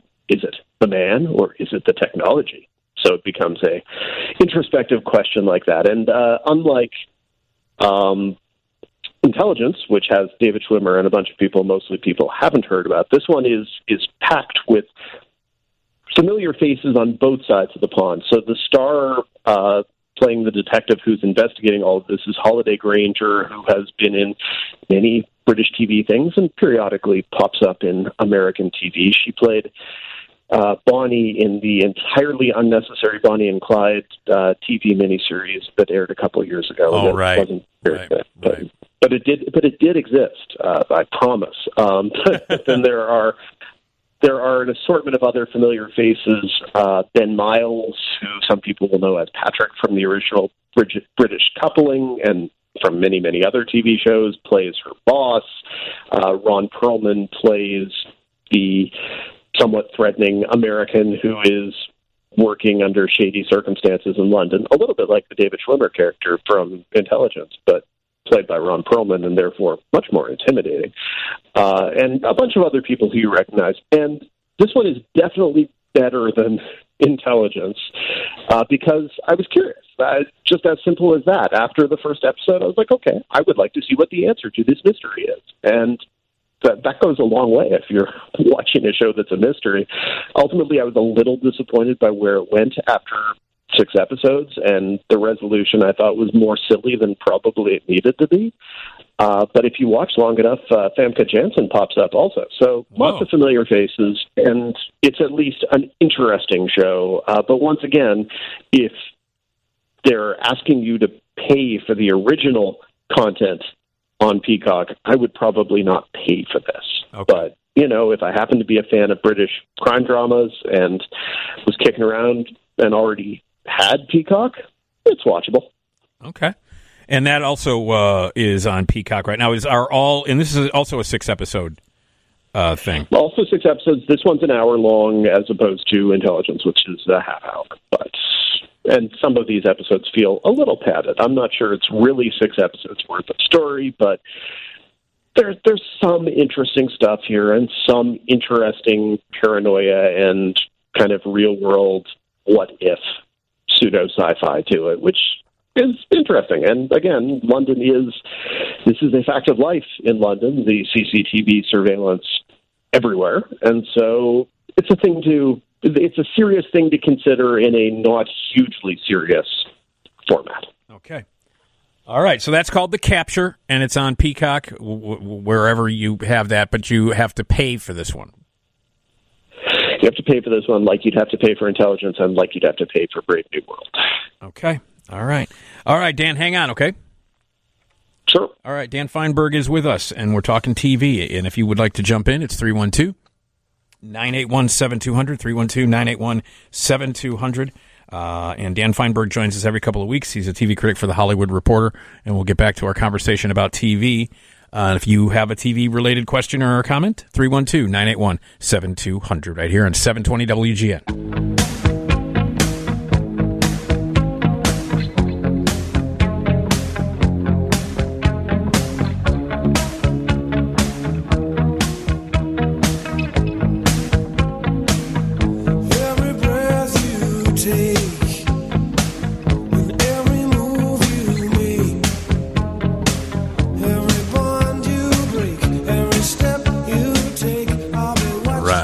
Hello. Nick Digilio here on 720 WGN. We are live in the Skyline studio here. And we're here till 4 o'clock. Coming up after 1 o'clock or so, Valerie Gangas is going to join us. She is an author, a speaker, and a transcendental meditation expert. And, she's got some stuff that we're going to talk about, stories. And, of course, during this strange time, there's a lot of anxiety happening to people, and we're going to maybe get a little advice from her on how we can try and deal with that. And the news is next from the Northwestern Medicine Newsroom. 312-981-7200 is the phone number if you would like to join us. We're talking TV. Dan Fienberg, TV critic for The Hollywood Reporter. You can follow him at The Fine Print. Joins us every couple of weeks to talk TV, and we got more TV to talk about. If you want to jump in, it's 312-981-7200. Hello, Dan. Hello, Nick. All right. We got another caller. Here's Ike. Go ahead, Ike. Hey, Nick. How's it going with you, man? All right. Go ahead. Yeah, I just want to make a comment real quick that Cobra Kai is moving to the first 2 seasons is coming to Netflix until season 3 in the fall. I just wanted to let you guys know that on Netflix. So it's moving to Netflix. Yeah, the first 2 seasons will be available on August 28th, and then the season 3 will be available sometime in the fall. Okay. All right, Ike. Thanks. No problem. All right. So that's a pretty interesting move, huh, Dan? It is. YouTube had that little period where they were trying to do original, successful shows, and they actually landed one, and Cobra Kai was actually a big hit, or seemed to be. I mean, who knows? But it made a cultural splash, and it was apparently not enough to actually sustain YouTube being in the scripted television space, and thus went off into the world. And Netflix picked up the third season, which had already been finished in production. And so we'll see now if Netflix is going to be able to get enough juice out of this to make a 4th and 5th and whatever season. But yeah, it makes total sense for Netflix as an acquisition. Doesn't really cost them anything particular. And again, you pick up something that actually has a very passionate fan base. And I thought the first season of Cobra Kai was great. I thought the second season was a bit of a disappointment, but not a huge disappointment, but not as good as the first for me. Okay. All right. I'm going to watch it, when it gets to Netflix, because I didn't get the YouTube thing, but it was in the zeitgeist for a long time, Oh, because it's far better than it has any right to be, and the first season was really a ton of fun. The second season was fun. I think that if the second season had been the first season, I would have thought that was better than it had any right to be. It just happened to be a little bit less successful for me than the first. But no, it's an example of how to actually do a reboot that was kind of exceptionally unnecessary and then surprisingly necessary, which kind of shocked me. Okay. Tom, you watched it? I did. I thought it was. I agree with Dan. It was a really good way to actually do the reboot, especially because, I don't have that as big of a connection to the Karate Kid as a lot of people, because I did not grow up with it. It was, very much a product of its time. But, I like the original well enough, and it was an interesting story. My only fear is that there are people out there that are Johnny apologists, and I don't like that. I think you missed the point. I like that they complicate the character in the show and they explore him, and I think it's really interesting. But there are people who are like, Daniel-san was a nerd anyway, so forget him. I'm like, guys, you were the bully in high school. That's what that tells me, is that you were the bully in high school. Yeah. So, all right. But sometimes the life of the bully does not always go as planned. That was the lesson. That's the lesson. Learned from Cobra Kai. Yeah. He's waking up chugging Coors Lights. Yeah. Jeez. All right. Hey, tell us about United We Fall. Well, I could, or you could just forget that it ever existed. That would be just as good a approach to it. United We Fall is, it's the summer's only new broadcast sitcom, so there's that, and therein lies the praise for it.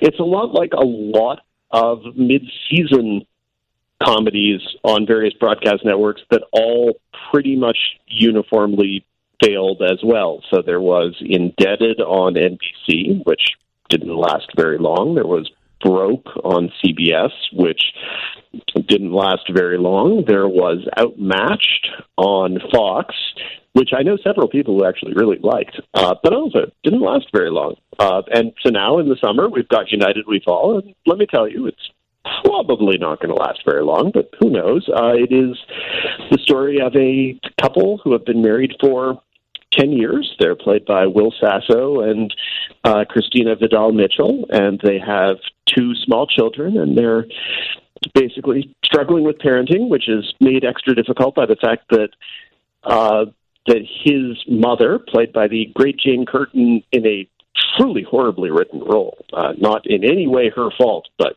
boy, it's a waste of Jane Curtin. She lives with them and is annoying all the time. And then her brother, played by Scandal and Weeds veteran Guillermo Diaz, also pops over occasionally and is really annoying. There's very little to it. The first couple episodes had 1 or 2 moments where I said, okay, that's slightly more than generic. That actually kind of sounds like something that someone might have experienced being a parent. I appreciate the specificity. But even those moments weren't actually funny. Like in the first episode, they have to take their 4 or 5-year-old daughter to the hospital because she has, let's just say she has a medical condition that we probably can't say on the radio here, but apparently you can totally say on ABC, which is a little bit funny, but there you go. And it's kind of gross and kind of weird, but it felt like the kind of thing that might have actually happened to someone in their family. So, funny. Yeah, it's not very good. It's sort of every banal, broad sitcom from the 80s and 90s with very little to recommend it, other than the stars aren't bad. Will Sasso's been funny in things. Christina Vidal-Mitchell is funny. The kids are decent by child actor standards. So, yeah, but I would definitely not. Who created this one? Who's behind this one? It was created by Julius Sharp.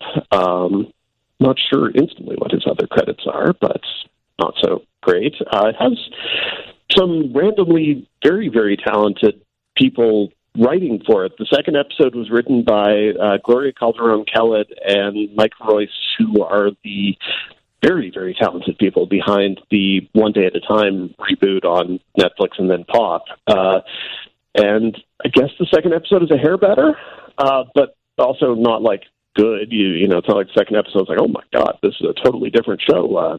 Just because these writers are much too talented for this. No, it's a kind of boring premise that brings down talented writers, unfortunately. But that's sometimes what broadcast TV sitcoms do. Yeah, I always love to see Jane Curtin do anything. You know, she is so much too good for this, and this is not the kind of thing like. I would say that Fran Drescher in Indebted, which was, I thought, a pretty bad comedy on NBC. I thought both Fran Drescher and Steven Weber were good enough that occasionally they overcame really, really boring, badly written characters. Jane Curtin does not overcome a annoyingly written character here. That's too bad. Too bad. So that's United We Fall on ABC. Okay, here's Paul on WGN. Go ahead, Paul. Hi, thanks for taking my call. I just have a few shows I just want to make sure are coming back. That my family and I, we have a couple of teenagers, have all kind of bonded over. So Schitt's Creek is one. Schitt's Creek, unfortunately, is done. Yeah, that was his final season. This last season was the end of Schitt's Creek, so enjoy what there was. What about Atypical? Atypical will be back for a fourth season, but I do not know where that one got caught up in the whole pandemic production shutdown, et cetera. But it was renewed for a fourth and final season, and it will be back at some point. Yeah, unfortunately, we don't know when anything is coming back at this point. Well, of course. I just want to make sure it is coming back. And what about both All American and Outer Banks? All American is another one that is in the limbo of the world we're living in, but it will be back. It apparently is a massive success for Netflix. It does very little at all on the CW, but apparently it is one of the more successful shows on Netflix. Go figure. So it will be back as soon as they can get back to shooting it. And as for Outer Banks, I don't believe it has been renewed yet, but I kind of suspect that that's just a product of no one knowing when they're going to be able to make it again, because that was one that premiered without all that much promotion, but that people really did kind of talk about this spring. I think it was a show that struck a chord because people were stuck at home, and it was actually kind of a perfect show for people who were cooped up. But yeah, I would guess it will be renewed, but it has not been yet. Okay. All right, Paul, thanks for the call. If you want to jump in, it's 312-981-7200. Outer Banks, remind me what that is? It was the sort of kind of Goonies meets the OC, where they were looking for hidden gold and stuff, and it wasn't horrible. I just really it kept reminding me of things that I liked significantly more. Okay, yeah. Now I remember what it was. I just didn't remember the title of it, but I remember discussing that one too. So, all right, Dan, hang on. I mean, it premiered 100 years ago, April. That's right. We're in a time warp. That's exactly where we are. Dan, hang on. Sure. Okay, Dan Fienberg is with us, and we got more TV to talk about. He TV critic for The Hollywood Reporter. Check him out at The Fine Print, Fien. Fien. We got some more TV to talk about. And again, if you want to jump in with a TV question or a comment, phone lines are open for you. 312-981-7200. Coming up after 1 o'clock, 1:15-ish or so, Valerie Gangas is going to join us. She's an author, a speaker, and a transcendental meditation expert. And we're going to try and relax with her. All right. Let's go to the news.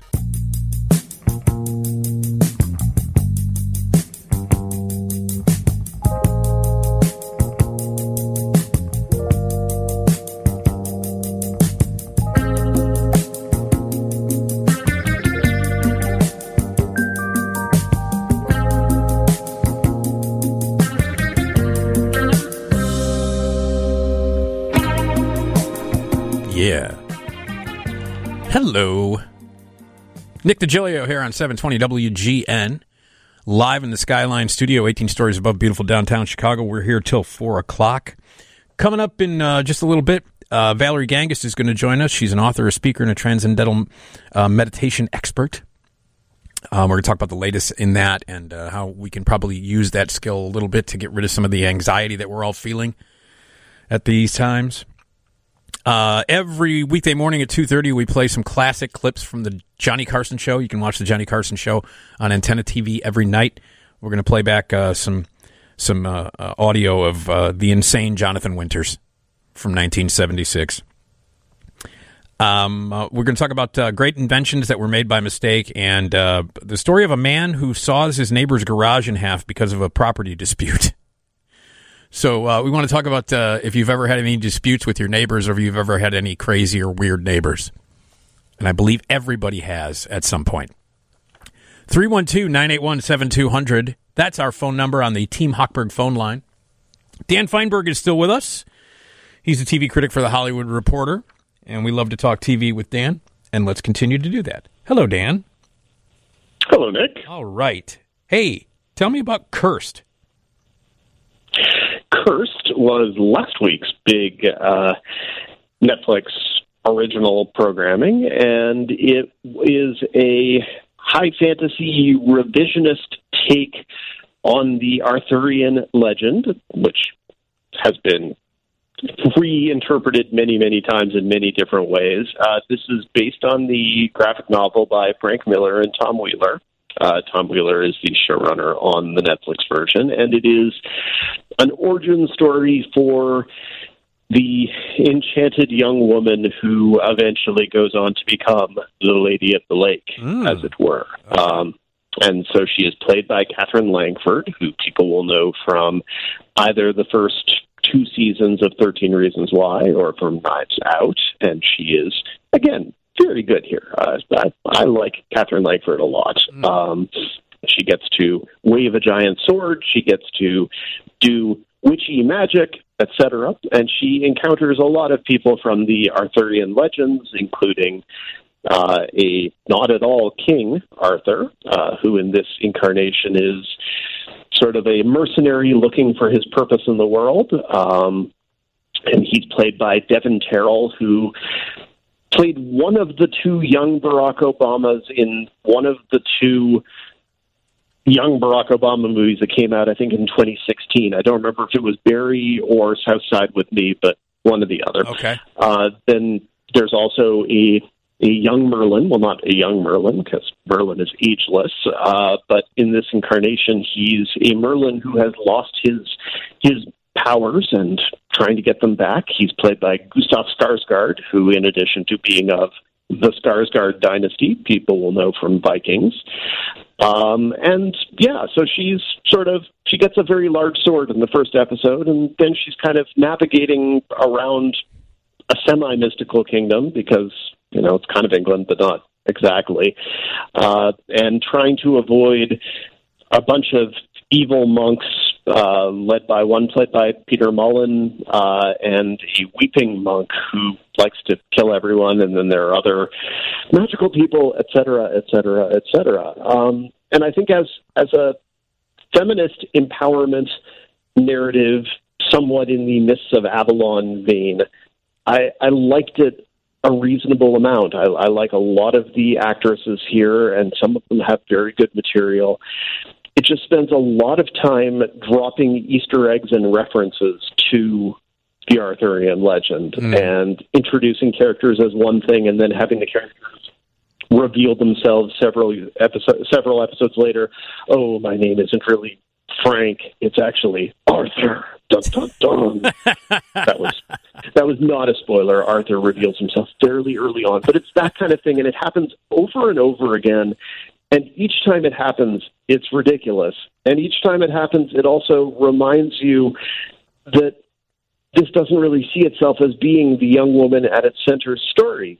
It views it as being kind of a stumbling block or a speed bump that gets us to the King Arthur and Lancelot and all the other stuff that we know about down the road.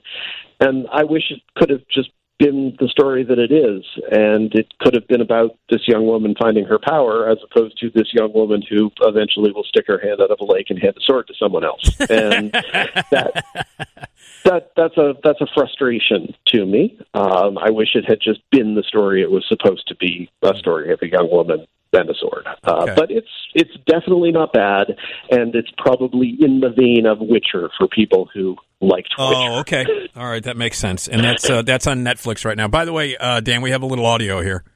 Listen, strange women lying in ponds distributing swords is no basis for a system of government. Yes, at some point my review led with that, and then I decided I just wanted to get into the review. But there was definitely a period that Holy Grail featured heavily in my review because you can't talk about the Lady of the Lake or the Arthur legend without mentioning Holy Grail. I mean, it's just it's the first thing that comes to mind every time. No, for trust me, for me as well. I watched the clip a dozen times last week as I was watching these episodes because I kept being like, this is a sort of silly place, and then I would go off and watch another clip. So it was like that the whole. Right. Just because some watery tart threw a sword at you. It's so great. Really quickly, Fierce City, New York versus the Mafia. Tell us about this. This is Netflix, and it's a documentary. See, Netflix is just making sure that no one runs out of TV. Yeah, so that's thank true. you as always, Netflix. Yeah. This is a 3-episode documentary series. It premiered on Wednesday, so I guess that would be yesterday, right, or today, depending on your time zone. And it's the story of the mob you've seen about 1 billion times, whether dramatized by Martin Scorsese or other lesser people, or really many, many, many documentaries. But it focuses more particularly on the mob commission trial in New York City in the mid-'80s, which was overseen by Rudy Giuliani. It was one of the things that made his name. And this is somewhat taking the law enforcement perspective, and so it breaks down the challenges of bugging the 5 families and getting wiretap warrants. And I really kind of liked it when it was about the logistics of putting together a RICO case, because you think, okay, that's not going to be so thrilling. It's very entertaining. And then you just kind of randomly have these 2 professional, not really mob snitches, but whatever, the 2 mobsters they have from the families who have made this into their career and have been in like 50 different documentaries telling the same story. It's the same stories over and over and over again, and there's nothing fresh to the way any of them tell the stories. And so you're sort of like getting over the parts that are really much too familiar and much too by rote, just to get to the parts that are interesting and a little bit distinctive. But if this is the kind of story you like, and lots of people are suckers for this sort of gritty 80s New York mob type story. I'm one of those people. I'm one of those people, Dan. Yeah, then I think it's painless. But the question of whether after you've watched 3 hours, you will have learned more than like 1 or 2 things you didn't know before.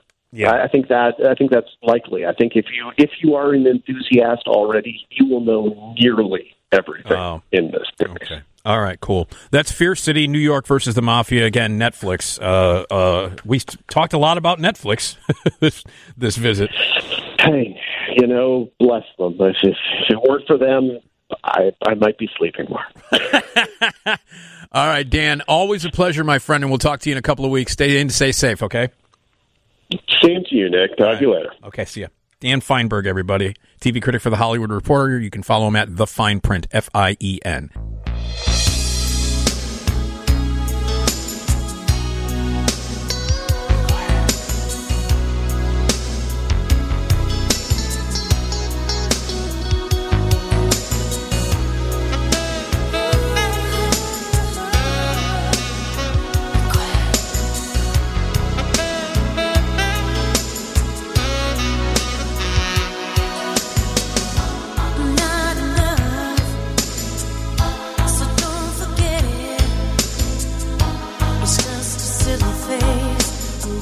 Right.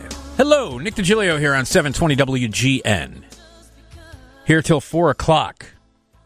And we're going to be talking about great inventions that were made by mistake and A man saws his neighbor's garage in half over a property dispute. So we're going to talk about crazy neighbors, if you've ever had any of those. And if we have time, movies that people think are cursed. I'm assuming Poltergeist is among those movies. 312-981-7200 is the phone number.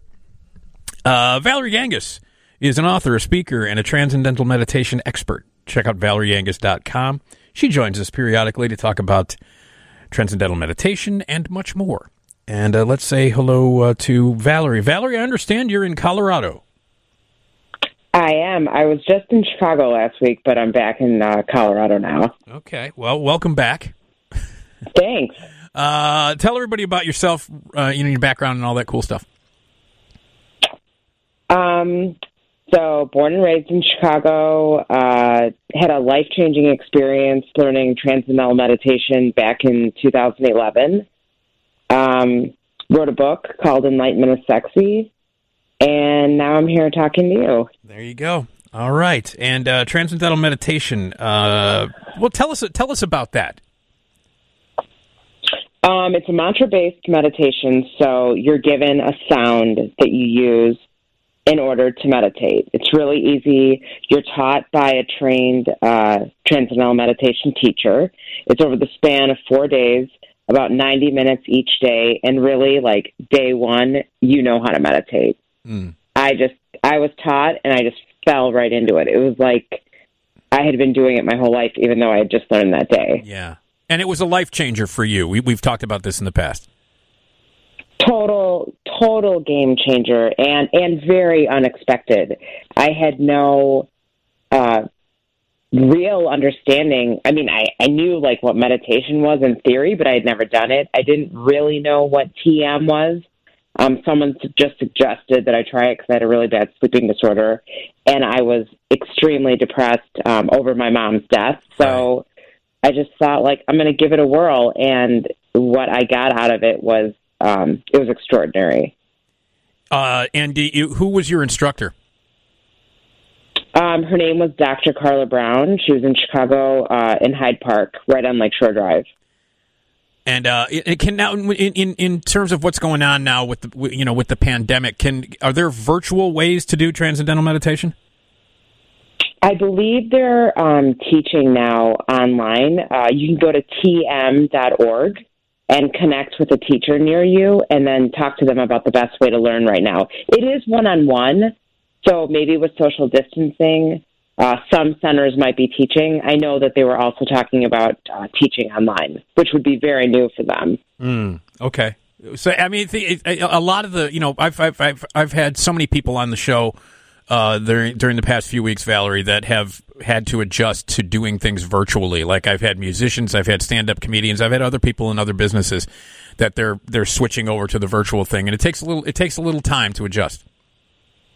It does, but I mean, it's incredible. Like everyone's making it work. Yeah, we were forced into it, but I think when it's not so new anymore, it just kind of becomes like old shoe. It's just. I've done so many interviews now on Zoom, and at first I was like, "Oh God, this is so weird." Now I love it. Yeah. No, it's interesting, and man, what has the stock gone up for Zoom during the past couple of months? My God! Oh, I'm sure.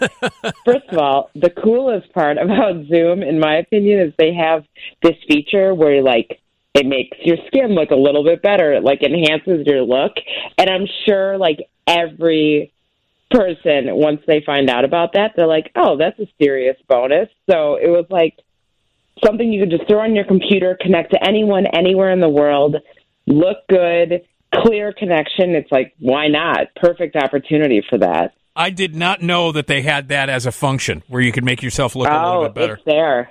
Is it? It is. It's there. And it really works. That's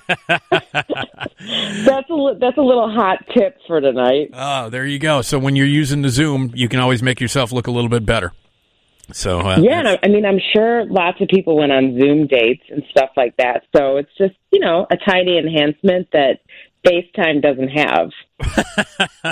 Okay. Sometimes I'm on FaceTime and I'm like, woo, it scares me. It looks a little off. But Zoom, it's a great picture. So I can see why, for many reasons, people were attracted to it during this time. Yeah. Yeah.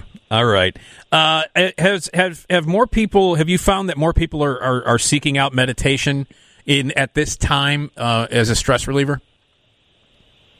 I certainly have had tons of people contacting me to talk about my experience learning TM, if I think that it would help them.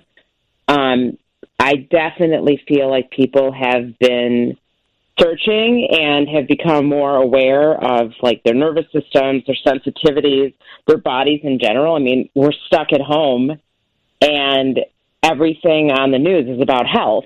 So I think that naturally would turn people inward with a little bit more awareness of like what's happening with their bodies. Yeah.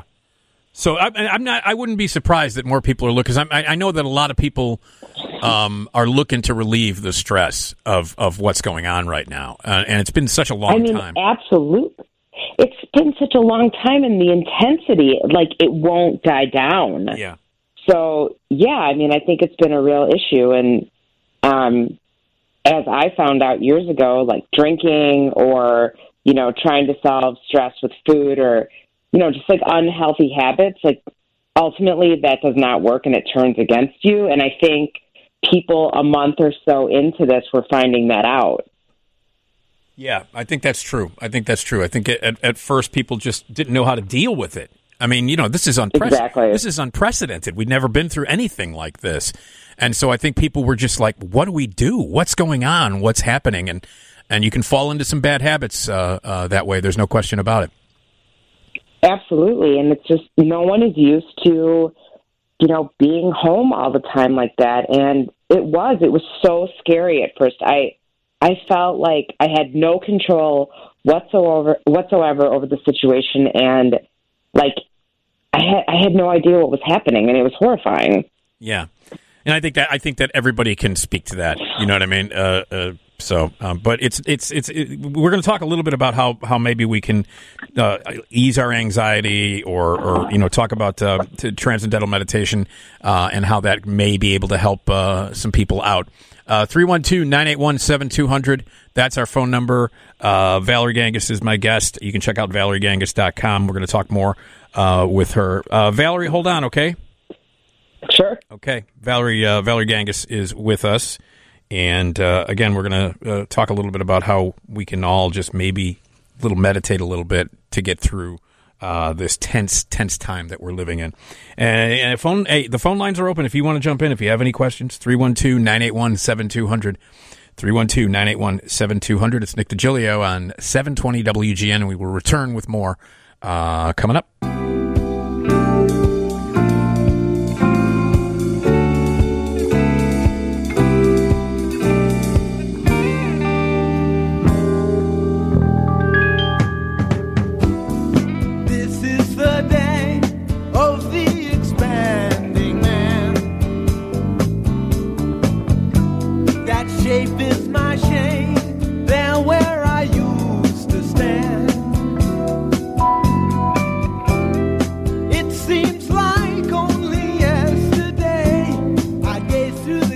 Grown men crying at Poplar Creek. This always pops into my head.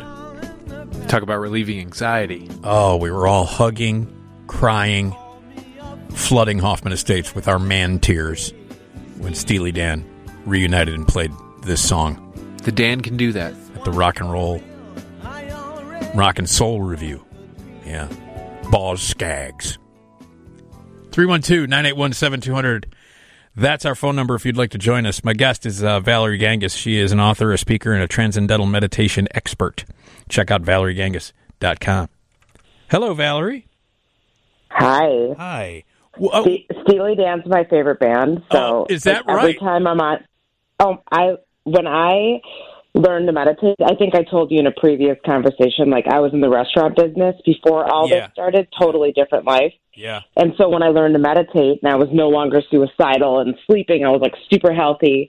The first thing I wanted to do was open a bar because like that's the business that I knew. Yeah. And I was going to name it The Nightfly because of one of Donald Fagen's albums. That's I had like the whole idea down, and I just would like obsess over that album. And you always play great music. Yeah, no, I'm a massive fan of Steely Dan, and I went to this thing in 1993, as I've said before, this thing called the Rock and Soul Review, and it was a bunch of different acts, including Boss Skaggs and Phoebe Snow, who I love too. Yeah, and Fagan and Becker were there, and they reunited on stage, and they played Deacon Blues, and I'm not kidding. We were like crying because they very rarely. Get it. They very rarely toured the Steely Dan, and if ever, and to have them, play Deacon Blues, and I'm not exaggerating, Valerie. When the song ended, I'm not exaggerating. It was like a 6-minute ovation. I believe it. I saw them at Ravinia, and like I showed up at Ravinia, no tickets, nothing, bought a first row seat from a scalper for face value. Like I was supposed to be there, and I just they had been my favorite band since forever, and I just soaked it all in. I was in ecstasy. Yeah, I totally know where you're coming from. I totally understand where you're coming from. But what the weird thing is, Valerie, they're a very divisive band because I don't know anyone who says they're okay. I know people who either can't. Oh, I know. They either hate them or love them. Exactly. Let me ask you. But how could you hate Steely Dan? I don't understand. That to me is just to me. I don't understand it. I don't get it. I love Steely Dan. Hey, Valerie, let me ask you this: do you use music when you meditate? I don't. I listen to music when I take my super long walks every day, but no, I don't use any apps. I don't use anything. It's strictly just your mantra. Mm-hmm. There's no focusing on your breath or anything. It's really simple. You just sit down and think your mantra, and you've been taught exactly how to do this, but really it's like I'm on autopilot now. Mm-hmm. I just close my eyes and boom, I'm there, and it's just silence for 20 minutes. Yeah. What are some of the do you have tips on how people can maybe take a little break from reality for a while? What do you suggest for that? Well, I think it's a good idea to incorporate silence into your life somehow, some way. So I meditate. Other people like to do yoga, but just turn the TV off and maybe just sit there. And if you want to just be quiet for a little while, that will bring you down because we're constantly surrounded by noise. Yeah. There's always something going on. Or even go take a walk with no music, nothing, just a walk in nature and be quiet. It will calm your nervous system down. Mm. Yeah. And let's not watch 24-hour news channels either. That's 100% that's out. Actually, I stopped watching the news months ago because I'm really sensitive, and I just was like, hey, this is hurting you. I can't change anything right now, and if something really crazy happened, I knew someone would tell me. But sitting there watching the news every day, day in and day out, it was really bad for my mental health. Yeah, well, I think people discovered that. I think a lot of people discovered that because when all of this first happened, I think a lot of people were like, oh, man, I got to watch the news. I got to find out what's going on. And then after a while, it damages your psyche, and even physically, it's bad for you. Absolutely. And then I started completely distrusting the news because I'd watch or read one thing, and then 2 minutes later, it was I was reading or watching the opposite thing, and it made me confused and overwhelmed, and I just started not believing anything that was out there. So I just stopped. Yeah. That was my way of dealing with it. Yeah, I think a lot of people do that too. I think a lot of people have done that. It was it got to the point where it's I can't watch this anymore. I really have to. It's too much. And I can remember being a kid and being in the family room, and my parents they would watch the 10 o'clock news every night. Yeah. And I remember back then feeling disturbed by all the negativity and do I need to hear about a shooting that happened every single night of the week? It's not good for your soul. Yeah, I totally agree. Hey, you have a piece on your website. You've entitled "Let's Talk Anxiety." Walk us through that one.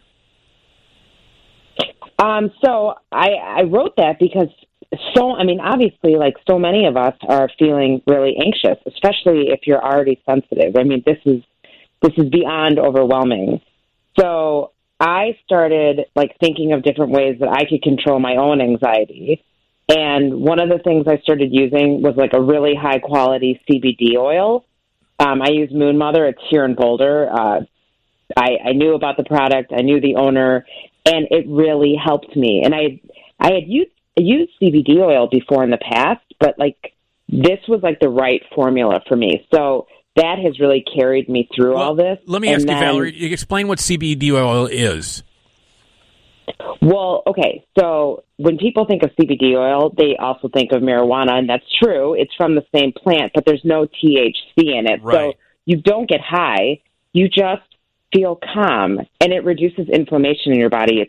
It's really good for you, actually. So out here in Colorado, you know, I think it's been around probably here longer than other states, but they're super into it. And this brand that I found, it kind of transformed my nervous system. So I would take some CBD oil in the morning and just feel, you know, pretty like groovy and calm, but not tranquilized or anything, just like how you naturally should feel. And then I would take some before I went to bed at night, and that just became my new routine. And you use Moon Mother CBD oil?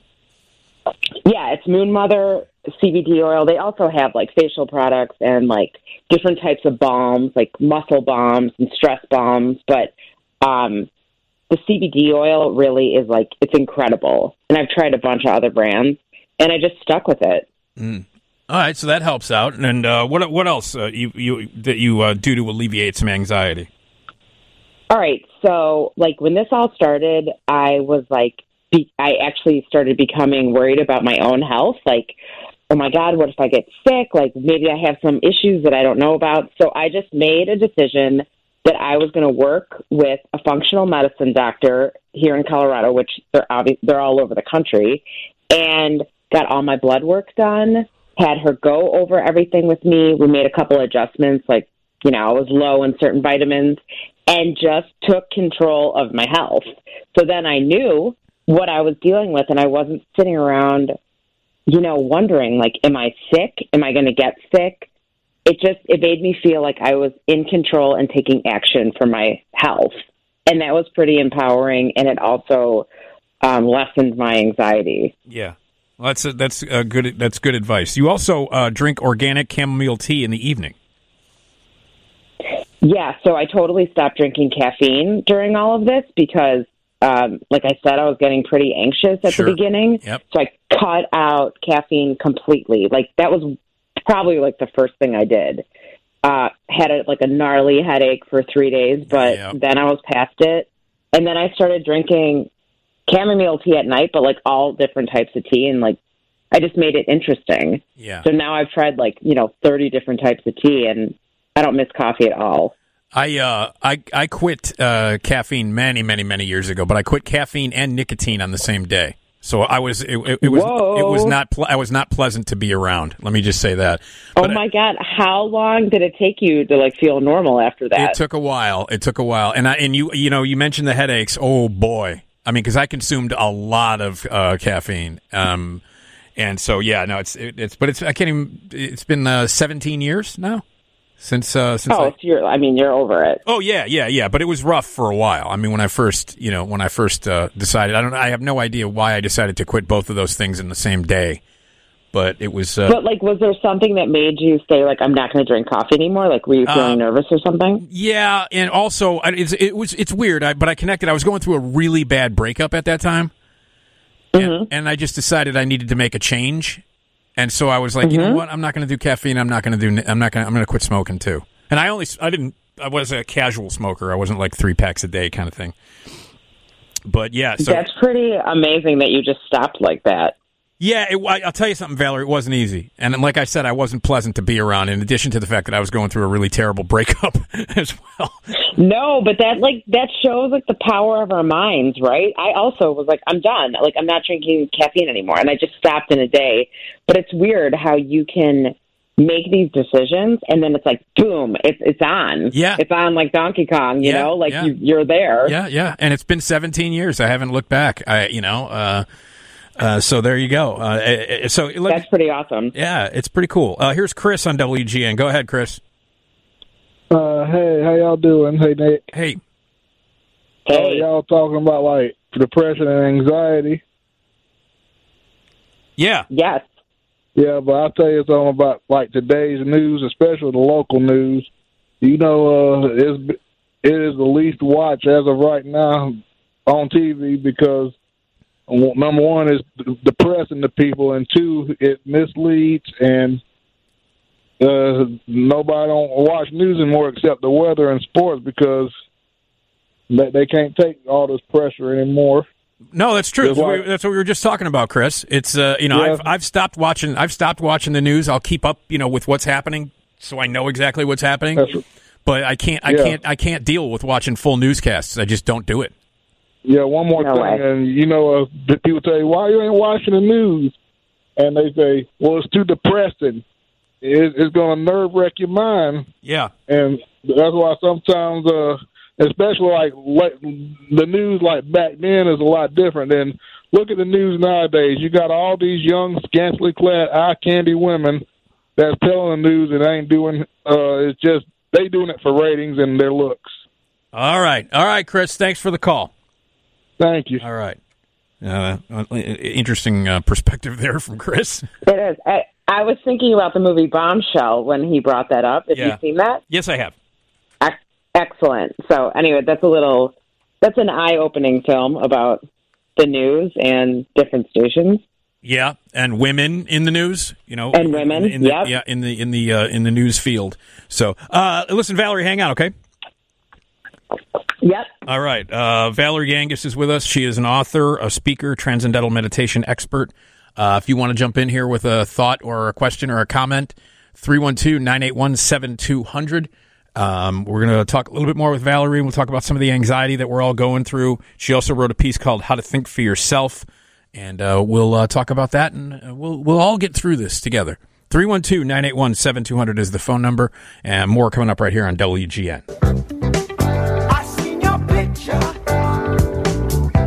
Your name in lights above it. This is your big debut. It's like a dream come true. So won't you smile for the camera? I know they're gonna love it. Yeah. Nick Digilio here on 720 WGN. Live in the Skyline studio. We're here until 4 o'clock. And at 2:30, we're going to play back, as we always do, some classic clips from the Johnny Carson Show. You can watch the Johnny Carson Show every night on Antenna TV. At 2:30 this morning, we're going to play back from 1976, A Visit from Jonathan Winters. We're also going to talk about great inventions that were made by mistake and some crazy neighbor stories. 312-981-7200. That's our phone number if you would like to join us. And the news is next from the Northwestern Medicine Newsroom. Valerie Gangas is with us. Author, speaker, transcendental meditation expert, and a big fan of Steely Dan. Hi, Valerie. Hi. Hi. Talk a little bit about this piece that you wrote, How to Think for Yourself. So, I've thought about this a lot. I think, our parents raise us, teachers, priests, professors, all of that, and they kind of instill this way of living, like if it's based on just like how your family always did it or your parents' expectations. And I think when we grow up, like that doesn't always work for us. And it makes you confused because you're like, wait, I don't, that doesn't feel right to me, but like, I think that's the way it's supposed to be. And I always say, like, it's not the way it's supposed to be. The way it's supposed to be is what's right for you. And it's what makes you an adult when you make your own decisions and you don't ask permission. You don't need validation. Like now you're thinking for yourself. And it sounds simple, but it's really difficult for people because, you're brainwashed in a way to think a certain way. You've been programmed.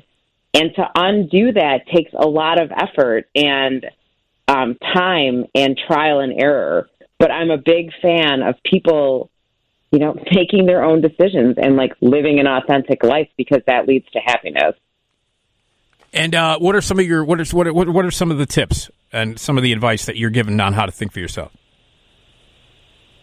I mean, I tell people, I just wrote about this tonight. I'm going to post it this week, but I tell people, like, don't tell anyone your plans. Like, don't tell people your ideas or ask for advice. Just start making decisions on your own and see how it pans out and play with it.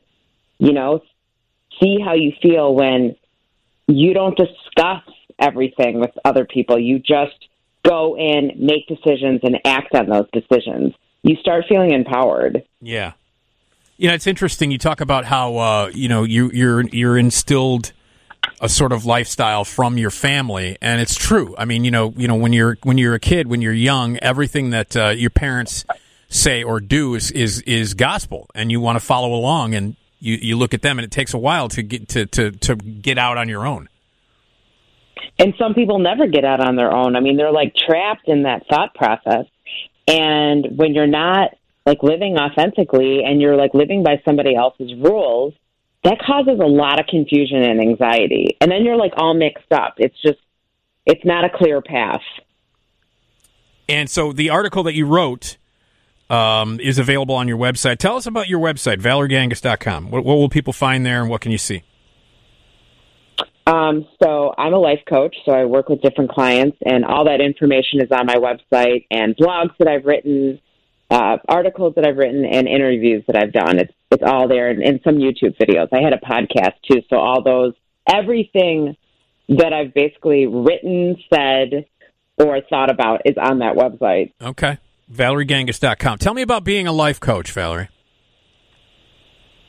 So after I learned to meditate, within a couple weeks, I started working with the David Lynch Foundation, and we started working at Harpo Studios in Chicago and a couple other corporations.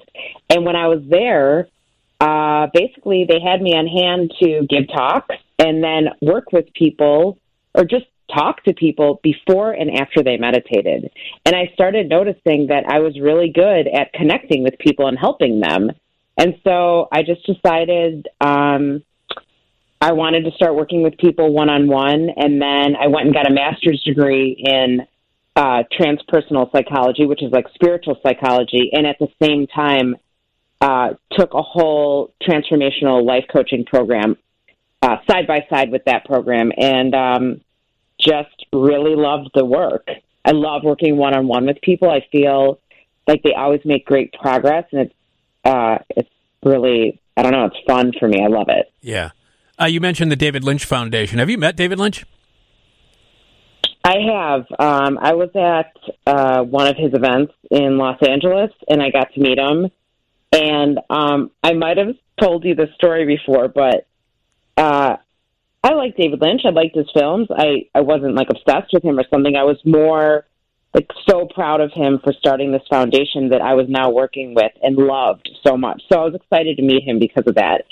And when he shook my hand, his hands were so soft. I mean, like, they were the softest hands I ever felt. And I looked at him, dead in the eye, and I was like, oh, my God, you have never done one day of construction in your life. That is what I said to David Lynch when I met him. Not like, thank you for creating this awesome foundation. Like, that's what I said to him. I couldn't help it. It just, like, spilled out of my mouth. That's amazing. That's pretty amazing. I think he thought it was pretty funny.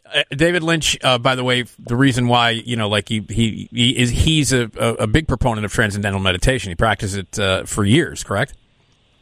Yep, and he's the one that started the David Lynch Foundation, and really, I think it's been a game changer for the entire movement.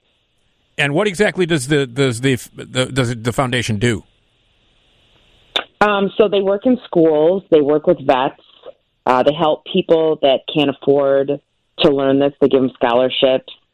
Lots of schools throughout the country. It's really been a game changer for young kids learning this. And again, lots of veterans. And then when we went into these different corporations, they worked with us. So they kind of have their feelers in different areas, but a lot of people that really need this, that's where they like to go. Yeah. To help people that, this will really, really impact their life. That's great that he does that. Maybe people don't even realize that, that he's got this foundation and he does that and he does transcendental meditation. A lot of people just think he makes weird movies. Well, and he always talks about his creativity being connected to meditating. He wrote a book called Catching the Big Fish, and it's all about meditation and creativity. And I mean, for me, when I started meditating, my creativity just absolutely exploded. I mean, I became a different person in that area. I had talents that must have been lying dormant because they just came out of me. Yeah. So I think he likes to talk about, his experience with meditating and pairing that with his filmmaking and his creativity in general. Yeah. Now, how often do you meditate, Valerie? So I meditate in the morning, 20 minutes, and then I meditate, 5 or 6 o'clock at night for another 20 minutes. And does that seem to be perfect for you? Yeah, and that's the standard. When you learn, they say meditate in the morning and meditate late in the afternoon. So I just have stuck with it. It's just part of my routine now. Yeah. How many clients do you have, Valerie? I'm working with about 8 women right now. Okay. No men. No men. Okay. Not for any reason. It seems like women are more attracted to working with me. Yeah, and so you do it virtually, correct, Valerie? I do. I give them the choice. Some people like to do it on video, and so we can see each other while we're talking, and other people like to just have phone calls. Okay. And do you have a preference at all? Would you rather be able to see the person? No preference whatsoever. To me, it's all the same. Mm-hmm. And how many people have had sort of a life-changing experience like you did after this meditation? Have you heard back from people who have also had a really big life change because of it? Yeah. So when I moved to Fairfield, Iowa, which is the hub of, there's I think 4,000 meditators living there. Wow. I met tons of people that had very similar experiences to mine. I would say overall, it's not the norm to meditate once and go from being suicidal to a whole different person. It can happen. Yeah. But what I've seen overall, the general wave to me seems like they learn to meditate and slowly over time, everything in their life starts to change. Right. But it's more subtle. Right. For me, it was just bam, it hit me. Right. But I know that's not the norm. That's not the case for everybody. That's true. No. Valerie, we're all different. It's true. Valerie, thank you so much. I appreciate it. It's always fun to talk to you and always enlightening, and we appreciate your time. Thanks for having me on the show again, Nick. Okay, take care. Valerie Gangas. Check out valeriegangas.com. And if you want to check out the world of transcendental meditation, we could all use a little relief during this time. So she's really fascinating, and her website is Valerie Gangas, Gangas, valeriegangas.com. All right, 312-981-7200 is the phone number. We are going to talk about great inventions that were made by mistake next, and if you would like to join us, it's 312-981-7200, 312-981-7200 right here on 720 WGN, and we'll do that after the news, which is happening now.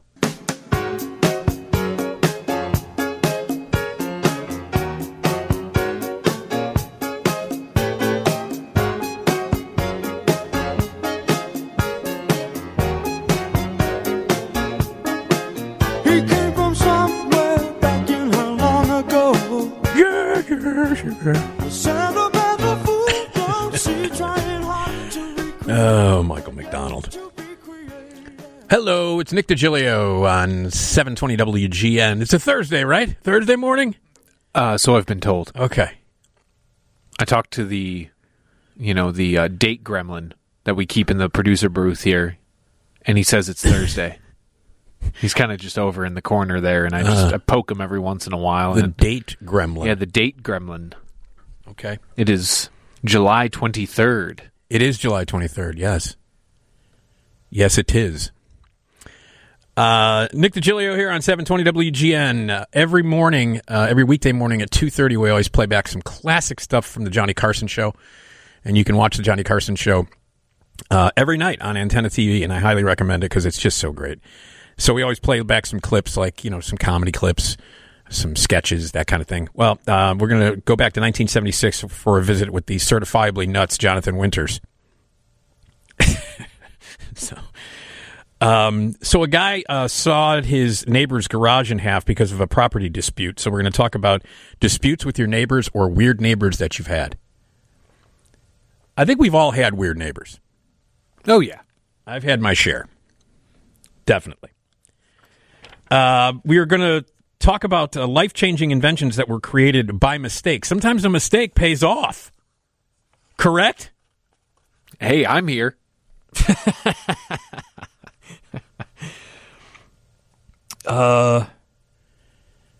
So what about here? Let's start off with this. Scientists accidentally create a new type of fish. What? This is from the Takeout? Our friends over at the Takeout? Those of you who don't already subscribe to the scientific journal Genes, that's Genes, not Jeans. Yeah, that's a different magazine. That's a different magazine in general. I am subscribed to that one, though. It's quarterly. God, when I was in high school, it was during that insane designer jean phase. In the 80s, you weren't even a twinkle. A twinkle, no. We went through this weird phase where designer jeans, the tighter the better, that girls would wear. So like real tight Calvins? All kinds. Calvin, Sassoon, they were all... Levi's? No, Levi's weren't designer jeans. Okay. Levi's are just jeans. Lee? Like those Lee jeans? No, those are just dungarees. Those are just dungarees. No, these were like designer jeans that were tapered and tight, and the girls would wear them very tight, and they all had logos on the back, on their butt, on their pocket. Mm-hmm. And that's what all the girls wore when I was in high school. Nice. That and velour tops. Ugh. Hey, man, I went to high school between 79 and 83. I used to feather my hair. You did not. And carry a comb in my back pocket with the little handle. All right, Travolta. My God. 79 to 83, man. Dark days. Yeah. I would take the Spanish Inquisition over that. Yeah. No, part down the middle, feathered. Oh, jeez. With the comb. Everybody had a comb sticking out of their back pocket. Not like a regular barber comb. Did you have the switchblade comb? No. Have you ever seen those? Yes. Badass. But no, these were like plastic combs with a handle that would stick out of your back pocket. Everybody had them. Because we all wanted to constantly feather our hair. So, yeah. So, for those of you who don't already subscribe to the scientific journal Genes, you might want to sign up today so that you never miss another report on something like the rise of the sturtlefish. A new hybrid created entirely by accident when scientists tried to save a fish from extinction. The Russian sturgeon produces some of the world's most prized caviar, and it's currently critically endangered thanks to overfishing and the destruction of its habitat. Hungarian scientists recently undertook a project intended to save the sturgeon from extinction by encouraging asexual reproduction within the species. Gynogenesis, according to CNN, used the treated sperm of another species to coax the specimen's egg to development. In this case, the sperm was from an American paddlefish, and everything went sideways. In the process of gynogenesis, the DNA from the American paddlefish wasn't supposed to transfer to the Russian sturgeon's eggs, but somehow it did. One theory is that the two fish had genes that were more similar than the scientists had anticipated, allowing them to hybridize and produce a whole wonky offspring. And lo and behold, the sturtlefish was born. Each of the resulting fish look a little different, most of them bearing a stronger resemblance to the sturgeon. But if the offspring adopt the paddlefish's dietary habits instead of the sturgeon's, then the hybrid fish could greatly benefit the environment. Sturgeon have a diet of larger crustaceans, while paddlefish feed on smaller organisms like plankton, making the latter's diet more sustainable in the long run. How about that? Good job, science. Wow. You get an A. But it's like, oops. We've discovered a new fish. So there it is. The sturtlefish. I like that. That's a nice name. Yeah. So by accident, a new type of fish was discovered. And that brings us to some life-changing inventions that were created by mistake. And there's a lot of them here. And a lot of them these are big. These are like inventions that were amazing. And they were a mistake. Here's Mark on WGN. Go ahead, Mark.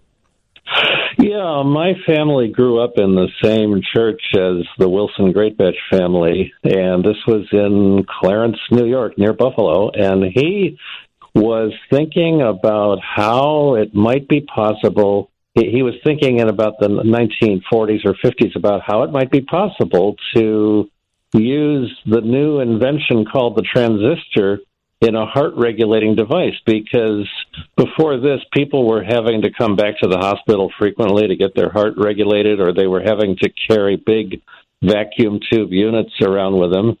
And Bill Greatbatch was a very Christian man, and he always told this story about how God can work even in your mistakes. And one morning, he was trying to put together a tip. I think we lost Mark. We lost him. He was going to talk about the invention of the pacemaker. So that's what he was talking about. All right, let's break here. When we come back, life-changing inventions that were created by mistake. All right, here's a question for you. Have you ever made a mistake that paid off? 312-981-7200. Like, oops, but it turned out great. Mistakes that paid off. If you've got a couple, we would love to hear from you. 312-981-7200 right here on 720 WGN.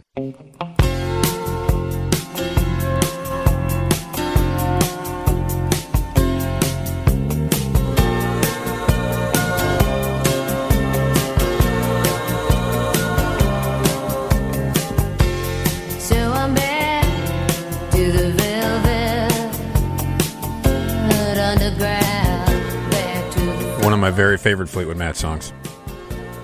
I love that song, Gypsy. It's Nick Digilio on 720 WGN. Hi! It's a Thursday morning, and we're here till 4. After 4, we head over to Bradley Place, the TV side of WGN, and get some news and information from that great group, and then the one and only Bob Surratt at 5 o'clock with your morning drive. Coming up at 2:30, a Classic Carson clip with Jonathan Winters from 1976. And we are currently talking about life-changing inventions that were actually created by mistake. And we wanted to also throw this out there. Did you ever make a mistake that paid off? 312-981-7200. All right, Mark, we got Mark back. Go ahead, Mark. Finish your story. Yeah, I was talking about how Bill Greatbatch, whom I grew up with, accidentally invented the pacemaker. He was thinking about this new invention called the transistor, and he thought, boy, if we could find a way to put this in a heart regulator, people could wear the regulator in their chest instead of having to lug a big vacuum tube unit around, and they wouldn't have to keep coming back to the hospital. And so one morning, he was working on some engineering project, and he needed an oscillator circuit that would vibrate 1,000 times a second, and he pulled the wrong resistor out of his toolbox. He misread the color band, and when he put it in the circuit and watched it on the screen, it blipped at the rate of a heartbeat, and his jaw dropped because this was a transistor circuit, and he said, I think I've got it. I think I've got the heart regulator that I want. And he worked on it and refined it. And he always liked telling that story to people as an example of how God could work in your mistakes, and you could come up with something even better than you thought you would. And that was how he invented the pacemaker. All right. Okay, Mark, thanks for the call. 312-981-7200 is the phone number. All right, how about this? We got some life-changing inventions that were created by mistake. The Slinky. Is that really a life-changing invention? Yes. The Slinky? Yes. Why? Well, because it made stairs fun. Before that, they were simply utilitarian. Now, they're a place to play. You can get a piece of cardboard and slide down the stairs. I stand corrected. The inventor was Richard Jones, a naval engineer. He was trying to make a meter designed to monitor power on naval ships. Here's how it was created. Jones was working with tension springs. When one of them fell to the ground, the spring kept bouncing from place to place to place after it hit the ground, and the Slinky was born. Wow, a guy trying to make a meter designed to monitor power on naval battleships. Is that crazy? That's where the Slinky came from? Wow, that's an origin story for you. A Slinky, you gotta get a Slinky, Slinky, Slinky, go, Slinky, go! Is that Jim Carrey? Yeah, Ace Ventura. Is that that's not from the first one. This is from the second one. Yeah, okay, because I know the first one by heart. So when he's at the Buddhist temple, and he's like, there's one thing I have to do before I go. It's like 1,000 steps, and it stops at the very last one. Oh, okay. The only thing that I remember from the second one, I mean, I thought the second one was okay. It's not as good as the first one. It's not as good as the first one. The first one is a classic. But there are moments in the second one. I mean, for me, the one thing that I remember, besides him getting spears thrown into each leg, I remember that. It's the rhino scene. I mean, that rhino scene's insane. It is absolutely insane. Yeah, but I know the first one by heart. You know what my favorite moment in the first Ace Ventura is? What? The sliding door. That's my favorite. That's my favorite moment in the entire time. And I love that movie. I think that movie's hilarious. But that sliding door thing destroys me every time. Here's Rich on WGN. Go ahead, Rich. Hey, Nick. How are you? All right, go ahead. Well, this is not as transistorized as the pacemaker, which is unbelievable. And the Slinky's great. I didn't know the Slinky was created like that. I accidentally bought a few cars and made a few bucks here and there. But the Slinky is like, that's incredible. That's like, it doesn't get any better than that. Yeah. All right, Rich. Thanks for the call. 312-981-7200. Here's Judy on WGN. Hi, Judy. Hi, Nick. I was telling Tom, a lady friend of mine, now we're soul sisters, literally soul sisters. We started planning her wedding June 7th of this year. She got married July 11th of this year. And we had it in a very exclusive hotel here in Milwaukee, and it turned out fantastic. And I was her golden gopher, because anything they talked about, I ran for it. We did it immediately, and it turned out great. Well, that's good. But I thought to myself, at 70, do I want to do this again? I don't know. Yeah. All right, I'm Judy. still recovering. Thanks, Judy. 312-981-7200 is the phone number. All right, how about this? Penicillin was created by mistake. Sir Alexander Fleming, scientist, inventor, what he was trying to make, ironically, Fleming was searching for a wonder drug that could cure diseases. However, it wasn't until Fleming threw away his experiments that he found what he was looking for. Fleming noticed that a contaminated Petri dish he had discarded contained a mold that was dissolving all the bacteria around it. When he grew the mold by itself, he learned that it contained a powerful antibiotic, and that's penicillin. Wasn't this penicillin credited to somebody other than this? than Sir Alexander Fleming? Why am I thinking that they've credited the discovery of penicillin to somebody else? I don't know why I'm thinking that, but... Yeah, no, as far as I know, it's credited to Scottish scientist Alexander Fleming. Sir Alexander Fleming, okay. By the way, you're welcome, everyone. How about chocolate chip cookies? That was an accident? Again, life-changing? Yeah, tell me that chocolate chip cookies are not life-changing. I don't know. Ruth Wakefield is the owner of the Toll House Inn. Oh, well, that explains. What she was trying to make, just regular chocolate cookies. How it was created: while mixing a batch of cookies, Wakefield discovered that she was out of baker's chocolate. As a substitute, she broke sweetened chocolate into small pieces and added them to the cookie dough. She expected the chocolate to melt, making chocolate cookies, but the little bits just stuck. Thus, the chocolate chip cookie, invented. So we're talking about some inventions, life-changing inventions that were actually created by mistake. Potato chips. Potato chips? Yeah. Have you not seen that sketch on SNL? Yeah. I don't eat my potato chips. That's one of the funniest sketches ever. And I love that Blake Lively is in it. For some reason, I love that, and she's so committed. I mean, that was obviously Will Forte wrote that sketch because it's insane. It's him and Jason Sudeikis and Blake Lively, and it's all about a potato chip. It takes place at NASA. It is such a great sketch. So the potato chip was invented by George Crumb, a chef at the Carrie Moon Lake House in Saratoga Springs. He was trying to make a plate of fried potato. One day, a customer sent back his plate of potatoes many times, kept asking them to be more fried and thinner. Crumb lost his temper, sliced the potatoes insanely thin, and then fried them until they were as hard as a rock. To the chef's surprise, the customer loved them and wanted more. George Crumb, the inventor of the potato chip. It got invented because he was mad.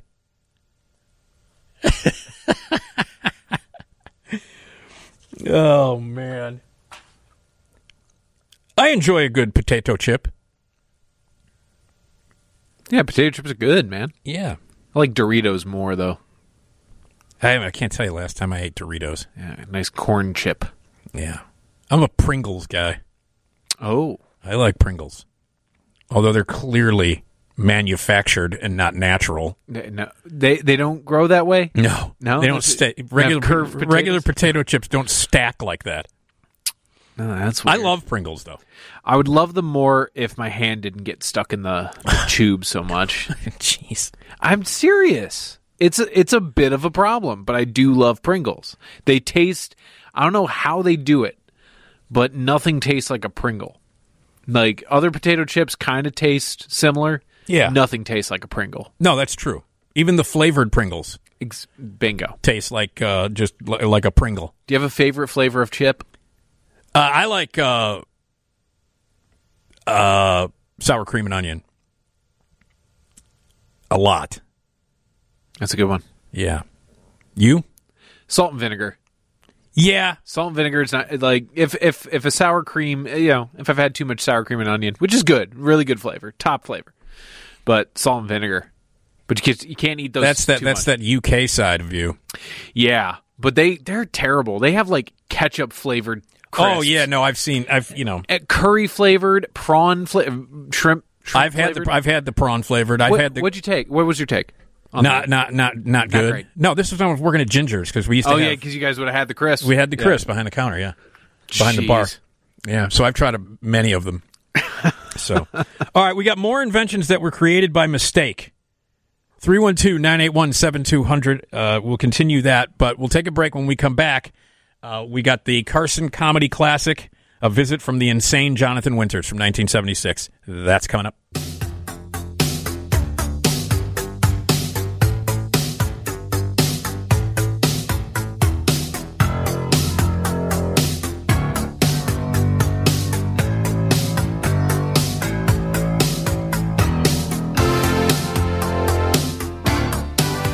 Hello, Nick Digilio here on 720 WGN. And we are live in the Skyline studio here till 4 o'clock, as we are every weekday night into morning, 11 p.m. to 4 a.m. Coming up, we're going to talk about a guy who sawed his neighbor's garage in half because of a property dispute, which is going to get us into stories about weird neighbors that you've had or disputes with your neighbors or crazy neighbors. 312-981-7200. And we're going to get back to life-changing inventions that were created by mistake. And the phone lines are open here. If you ever made a mistake and it paid off, or you got a story about that, 312-981-7200. We always take a break from the show here for some laughs every around this time, about 2:30 every weekday morning.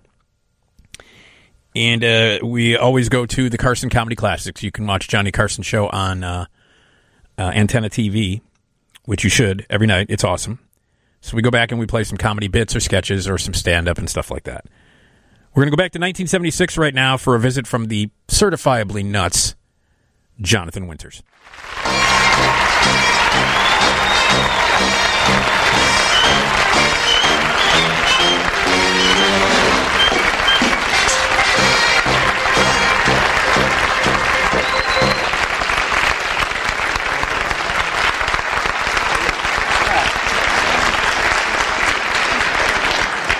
I say they've changed the carpeting. Yes. Yeah, fresh. I think, haven't they? Isn't it fresh? We freshened up the set. These are patches from everywhere. We did this in therapy. These are these are from the different shows that were canceled, and when they take the carpet, they just cut it off and bring it here, and we use it. You never went inside, did you, Colonel? No, I did not. Officers somehow or another, just remain in the Jeep. But I was taken quickly. Yes, he's a. But I'm okay now because I'm under heavy sedation.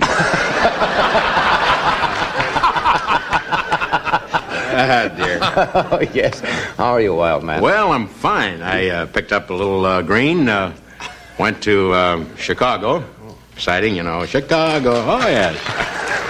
2 or 3 people are out here to bum off their relatives. And, come on, still here from Christmas. I've got a few, that sneak in every once in a while. But no, I went in to do a job. As a matter of fact, talking about carpeting, it was for some carpeting unit. There, I've spent the money now, so there's no sense in giving them a full credit. But it was fun. I saw an old friend of mine, Jack McGuire. He and I used to have some fun times and have a little gasoline, and drink some shaving lotion and stuff. So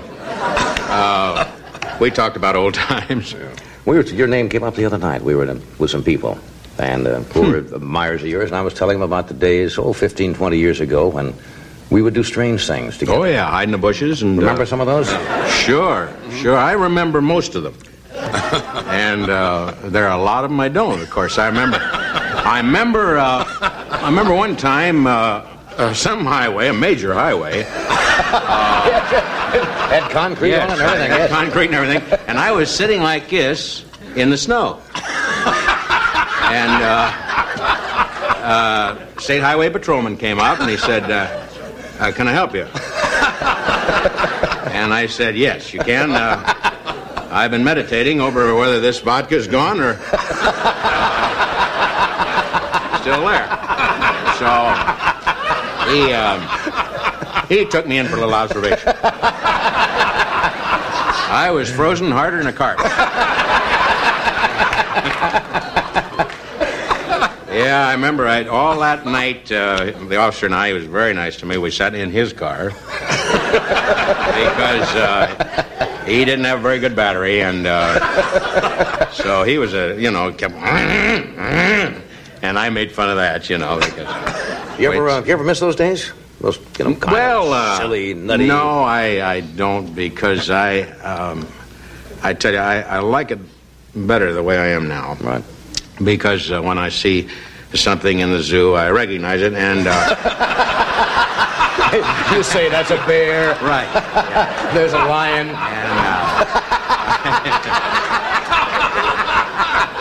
so it's nice to know the animals. Right. Nice to know the animals. So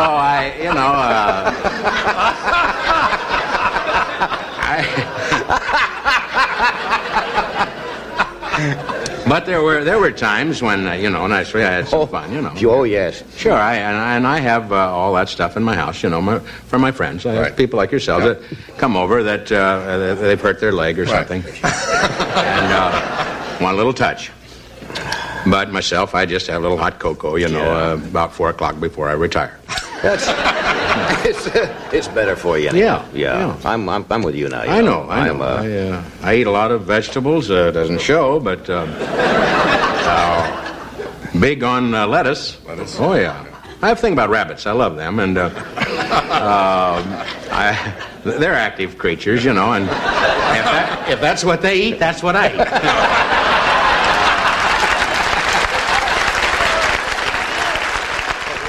Yeah, Jonathan Winters, man. He was nuts. He was like nuts. Even Johnny calls him Wild Man. Yeah, well, he was nuts. He was. We played that clip of him and Robin Williams on the same. We have. On the same couch. That's just. Jonathan Winters comes in a union. Yeah, union uniform. Yeah. Oh, boy. Yeah, no, if two people were ever made for each other, it was Robin Williams and Jonathan Winters. Well, yeah, I mean, Jonathan Winters was his hero, was his comedy hero. You've seen It's a Mad, Mad, Mad, Mad World. Oh, yeah, many times. My favorite scene in that movie is where Jonathan Winters tears up that gas station, just demolishes the gas station. That's my favorite scene in the movie. Always great to hear the old Johnny clips. You can watch the Johnny Carson Show on Antenna TV every night. I suggest you do. It's great. And then we always play highlights around 2:30 every weekday morning from the show. 312-981-7200 is the phone number. We've been talking about inventions that were created by mistake. And have you ever made a mistake and it paid off? 312-981-7200. Here's Jim on WGN. Go ahead, Jim. Hi there. During World War I, a soap manufacturer made stuff for the Army, bars of soap, and the guy on the job fell asleep, and the mixer just kept mixing all night long. And when he woke up, he says, "Oh, my God, well, they didn't want to throw it away. They had to make new soap for the Army. But the stuff that was there, they made bars of soap out of it, and it had air in it. They invented ivory soap. It floats. The ivory soap. Yeah, because the ivory soap floats. Yeah, it ran so long, air got pumped into it. Yeah. How about that? All right. Thanks, Jim. You bet. Bye. All right. How about this? Silly putty. Silly putty. James Wright is the inventor, an engineer at General Electric. During World War II, the United States government needed rubber airplane tires, boots for soldiers, etc. Wright was trying to make a rubber substitute out of silicon, since it was a widely available material. During the test on silicon oil, Wright used boric acid to the substance, added boric acid to the substance. The result was a gooey mess that bounced. Although no one could find a real use for it, it became a fun toy. Did you ever play with silly putty when you were a kid? All the time. Yeah? Best part was when you would take it to the funny pages. Right. You could lift the black and white comics. Yep. You can do color comics, too. Really? I think so. Oh. I just always did them on the black and white ones. I felt like they showed up better in the silly putty. Here's Squat on WGN. Go ahead, Squat. Hi, Nick. How you doing? Do you remember that commercial about the Hershey's Reese's peanut butter cups? Sure. That's how that was made. One guy was walking towards another guy. One guy had Hershey's chocolate bar, and the other guy had peanut butter, and they stumbled into each other. Right. And remember that? You got chocolate in my peanut butter, and you got peanut butter in my chocolate. Yeah, that was crazy. Yep, that's it. All right, Squat, thanks. Thanks, buddy. All right. Yeah, man. How about this? Microwave ovens. Percy Spencer is the inventor, an engineer at the Raytheon Corporation. The engineer was conducting a radar-related research project with a new vacuum tube. Spencer realized that the candy bar in his pocket began melting during his experiments. He then put popcorn into the machine, and it started to pop. He knew he had a revolutionary device on his hands. Look at that. And of course, it's popcorn, right? Of course, you realize that you made a microwave oven because of the popcorn. That's got to be the number one item that's used in a microwave, right? And popcorn? It's got to be, right? Probably. That and Hot Pockets. Yeah. Or leftovers. Coffee that's been sitting out a little too long, but you don't want to pour down the drain. Well, that's what my parents do that. Oh, yeah. They make a pot of coffee, and they leave it out, and then when they pour it into a cup, they put it in the microwave. Yeah, I definitely do that. How about saccharin, the artificial sweetener? It was invented by Konstantin Fahlberg, a researcher at Johns Hopkins University. Fahlberg was investigating the oxidation of the blah-blah-mide, whatever that means. Fahlberg's discovery happened because he forgot to wash his hands. He had spilled a chemical on his hands in the lab that caused his bread to taste very sweet. The researcher immediately requested a patent and mass-produced the product, saccharin. All right. Hey, more inventions that were created by mistake. 312-981-7200. If you ever made a mistake that actually paid off for you, we would love to hear from you. There it is. Okay, let's take a little break here for some weather, and then we'll come back, talk a little bit more about inventions that were created by mistake. And then we're going to talk about a guy who sawed his neighbor's garage in half after a property dispute. So we're going to talk to you about if you've ever had any weird neighbors or crazy neighbors. 312-981-7200.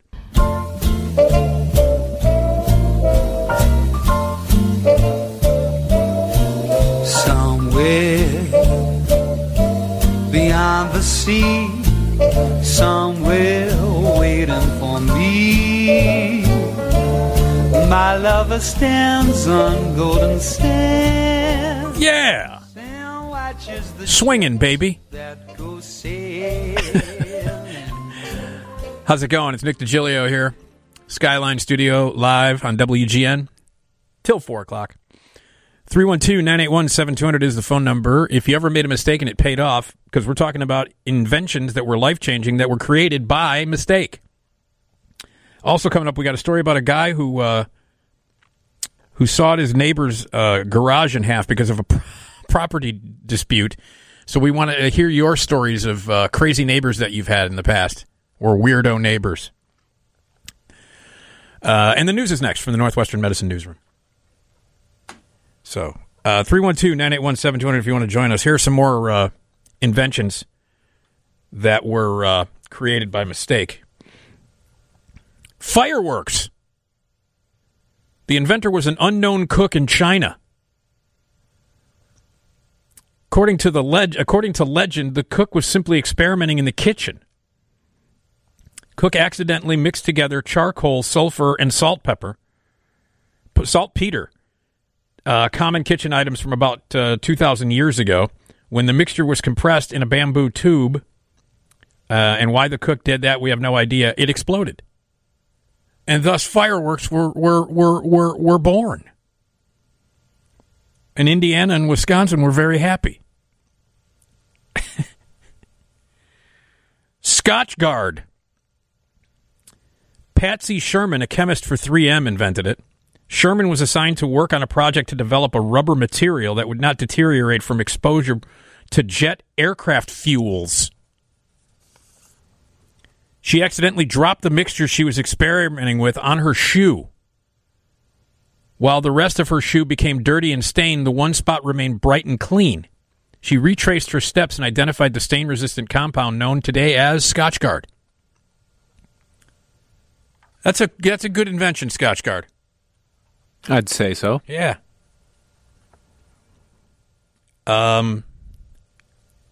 Cornflakes. You ever see the movie Road to Wellville? I've not. Oh, man.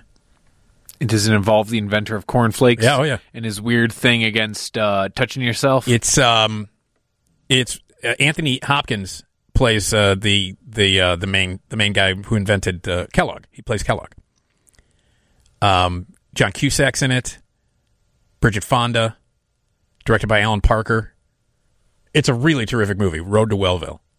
So I get to hear Hannibal Lecter tell me. Well, he's also got like ridiculous buck teeth and a crazy mustache. It's really one of his craziest performances. It really is. I love that movie. I think it's great. That sounds like fun. The inventor of cornflakes, the Kellogg brothers, John and Will, what they were trying to do was a pot of boiled grain. That's what they were trying to make. The brothers accidentally left a pot of boiled grain on the stove for several days. How do you do that? Oh, it was off. They just left it on the stove. The mixture turned moldy, but the product that emerged was dry and thick. Through experimentation, they eliminated the mold part and created cornflakes that you eat now. I love cornflakes. Dude, just regular cornflakes? Yeah.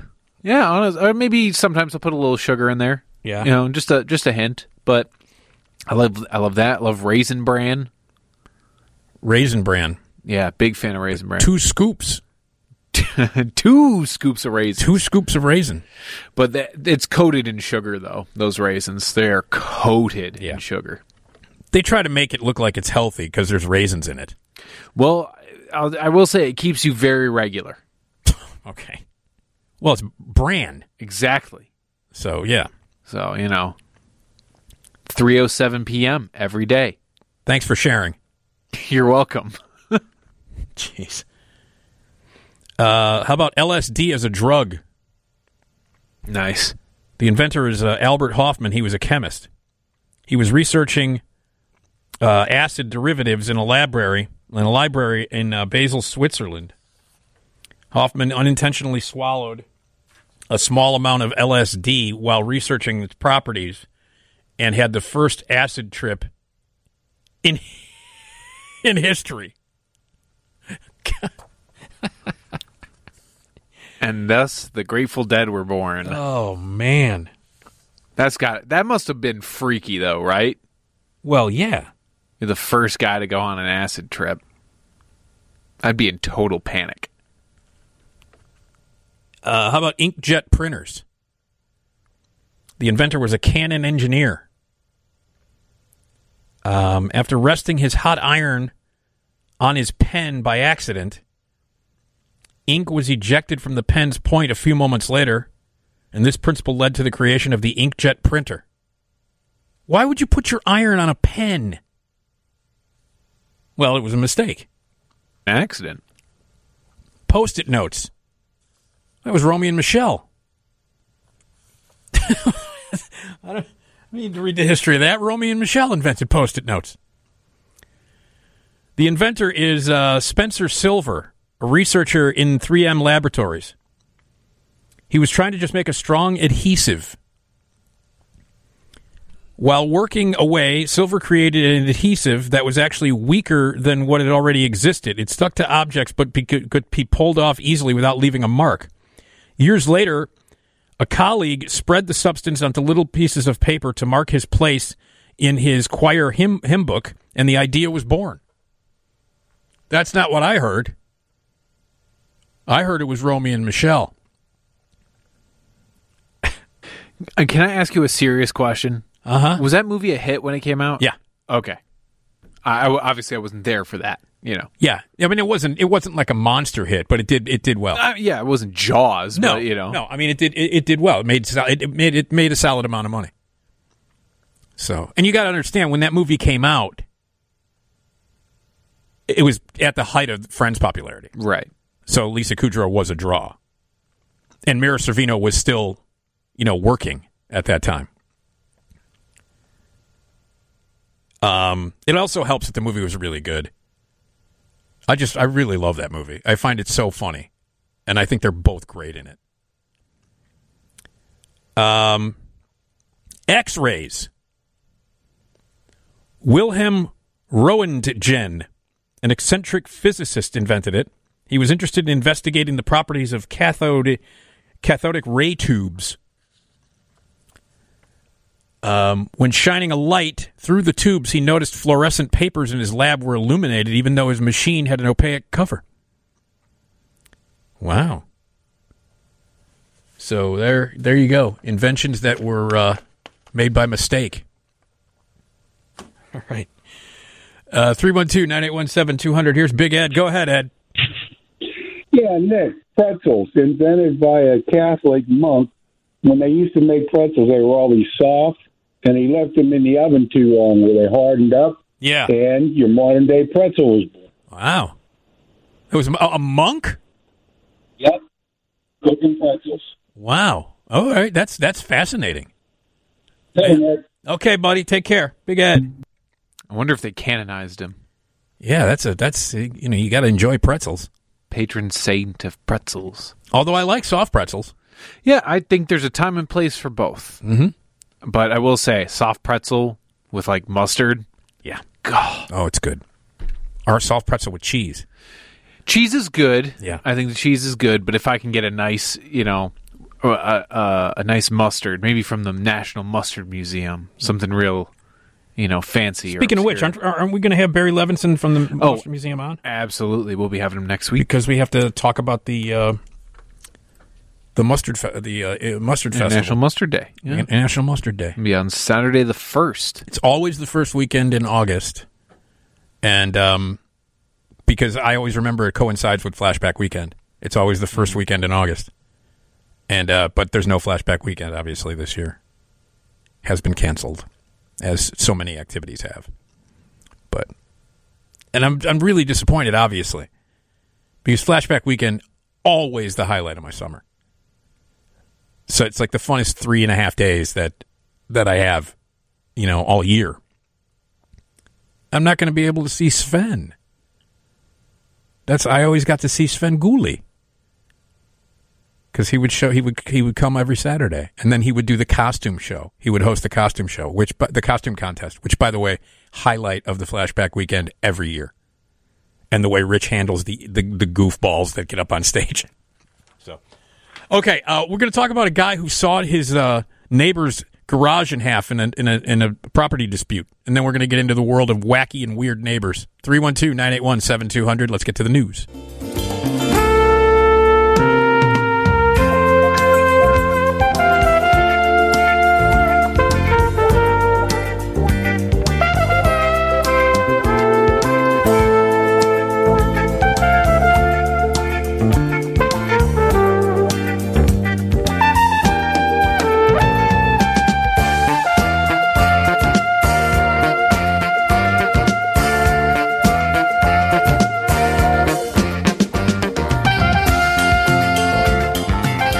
All right, Nick Digilio here on 720 WGN. We're live in the Skyline studio here on WGN, and we're here until 4 o'clock.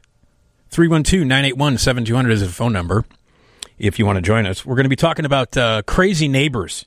Have you ever have a wacky or a crazy or a goofy neighbor? Because of this story out of Maine. A man who cut his neighbor's garage in half with a sawzall. A sawzall? What is that? A sawzall? S-A-W-Z-A-L-L. Can you Google that? I mean, it's got to be pretty powerful if it can saw a garage in half. So, you've definitely seen one of these before. You've definitely seen one where you hold it with both hands, and it's kind of a single blade, and I'm pretty sure, if I'm not mistaken, it kind of punctures forward. Okay. Yeah. It's just think of it as like a handheld saw of sorts. All right. A man who cut his neighbor's garage in half with a sawzall was on friendly terms with the man who built the structure, just not everyone who lived on the property after he died. Gabriel Braun used a land surveyor's demarcation between the two lots as a guide to remove the half of the building sitting on his land when the dispute over the boundary line boiled over. Tracy Braun said Thursday that her husband's actions on the day after Memorial Day marked the latest, and they hope the final step of an often contentious relationship between her family, others in the neighborhood, and various inhabitants of 148 Grove Street in recent years. Braun and her family moved back to Dover Foxcroft in 2012 to live in the home where her husband had grown up at 140 Grove Street, a property that once included 0.23 acres just to the south that is now 148 Grove Street, where a small home was added several decades ago. The Brauns' relationship with their neighbors was fine until the former owner of 148 Grove Street, Steve Ritter, died in late 2016, Tracy Braun said. Ritter's wife, Teresa Lath Ritter, took over sole ownership of 148 Grove Street, and while she became an infrequent resident, Braun said relations had been strained with others who had rented or otherwise frequented the building since. When the dad, Steve Ritter, was alive, this was a perfect place to live. As soon as that poor man passed away, the place turned into craziness and chaos. The Brauns unsuccessfully tried to purchase 148 Grove Street in one attempt to resolve their issues. A fence and trees planted around it were the catalyst that allegedly drove an organic gardener to use his super soaker to stealthily spray Roundup on her neighbor's property in the middle of the night. The property line dispute gained momentum in April when the Brauns put down a load of wood chips near the previously established boundary with the 148 Grove Street in order for a tractor to travel the downhill grade and to back up their lot. Steve Ritter's youngest son, Blake, soon planted a stake in the ground where the chips had been placed. He said, "This is our property. Get your stuff off of it." So we had to call a land surveyor. The surveyor determined that the dividing line between the properties was in the center of 148 Grove Street's driveway, right through the middle of the garage.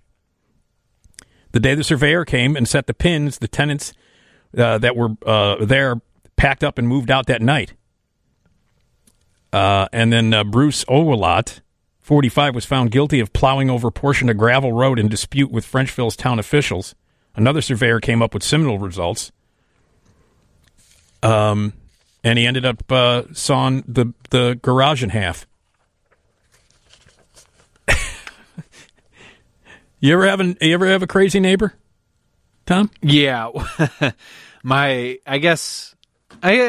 call them a neighbor. They were my dorm neighbors when I was in college. My first year of college, first time living alone. It was me and a roommate, a guy that I actually went to high school with. We were both going to Loyola, so I was like, "Hey, let's room together." Yeah. But the guy that lived next to us, it was him and one other guy, but the other guy was almost never there. So this dude's girlfriend would come over all the time. Mm-hmm. And they were psychopaths, yelling, screaming, breaking stuff. And then, of course, after they had the fight, they would have makeup whoopee. And that was equally violent. And loud. And, like, terrifying. We thought about calling, like, the cops or something a couple of times. But there was one time she had left, and I went over and knocked on his door. And the guy's name was Pat. I was like, hey, Pat. He's just sitting there, in basketball shorts, no shirt on. I was like, "Hey, Pat, can I level with you, buddy?" He's like, "Yeah, man, anything. What's up? Tell me what's on your mind." It's like, is there any way that you guys can just, I don't know, tone it down a little bit, or like give us a warning? Because it sounds like, there's a fight going on in here, but it's definitely not that. He's like, "Yeah, man, I'm really sorry about that, bro. I can't do that. I'm not going to be able to pump the brakes on that one." I was like, "Why not?" He's just, "I don't know, man. It's just, this is how it works. This is the way it's got to be.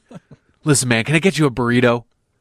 And he hands me a burrito from his microwave that he had just made. He's like, "Yeah, man, I'm not going to be able to tone it down, but I'm really sorry. Please, anytime you want a microwave burrito, I got like 100 of them." And he shows me. He's got like these big boxes of like freeze-dried burritos that he just made. So anytime I wanted a burrito, I just knock on the door. Yeah.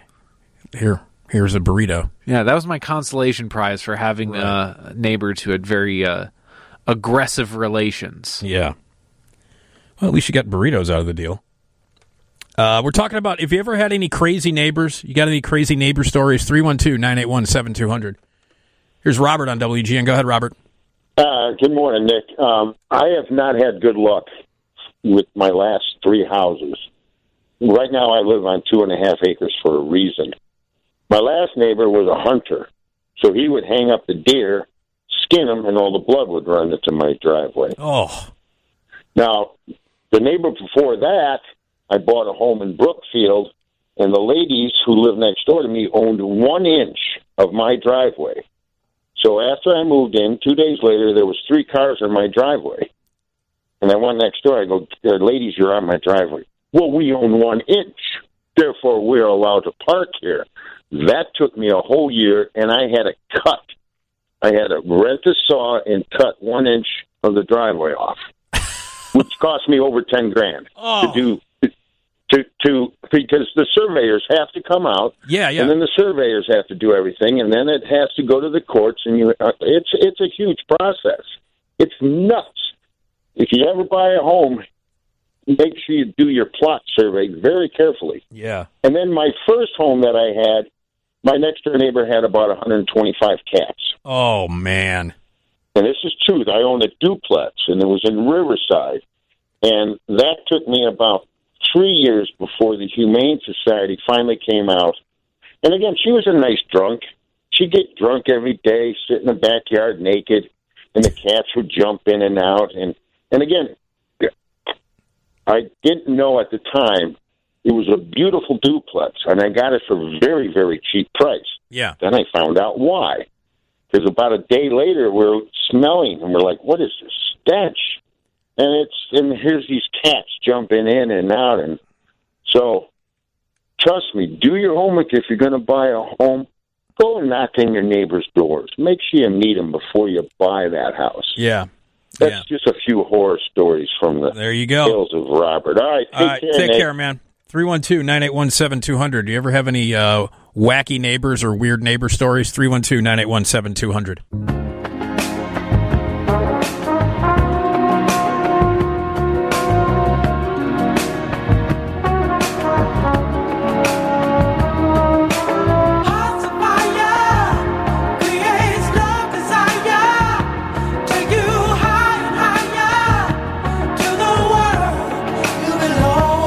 Right. Nick Digilio here on 720 WGN. We are live in the Skyline studio here on 720 WGN, here till 4 o'clock. And we're just talking about this news story about a guy in Maine who sawed his neighbor's garage in half over a property dispute. So that brings to mind if you've ever had any crazy neighbors. So, when I lived in Andersonville, I lived in an apartment in Andersonville for like 13 years. When we first moved in, it was with my first ex-wife. We moved in, and the people in the apartment right next to us, we lived on the second floor, and our doors were right next to each other. So it was like they were right. You know, our walls, we could hear what was going on, and it was this total white trash couple. The total white trash couple. He had a car. He had a really crappy car parked in front of the building that had a giant antenna on it, and he would spend hours in the car on the CB, and it would actually interfere with our television. And so he'd be out there for hours, and he'd be getting drunk. Then he'd come in, and they would fight loud. And they were like I said, total white trash. You know, the guy sitting in his junky car with the giant antenna. You know, so we would hear their arguments. They would scream at each other, you know, and right next to the, you know, right through the wall, we could hear it. So we were standing by the wall listening one night, and this is a sentence that came out of the woman's mouth. And I don't know what the context is. And like I said, this is about as white trash a couple as you can possibly get, screaming at each other. And she says, we didn't hear what prompted this, but she says, "Resume? I don't need no damn resume."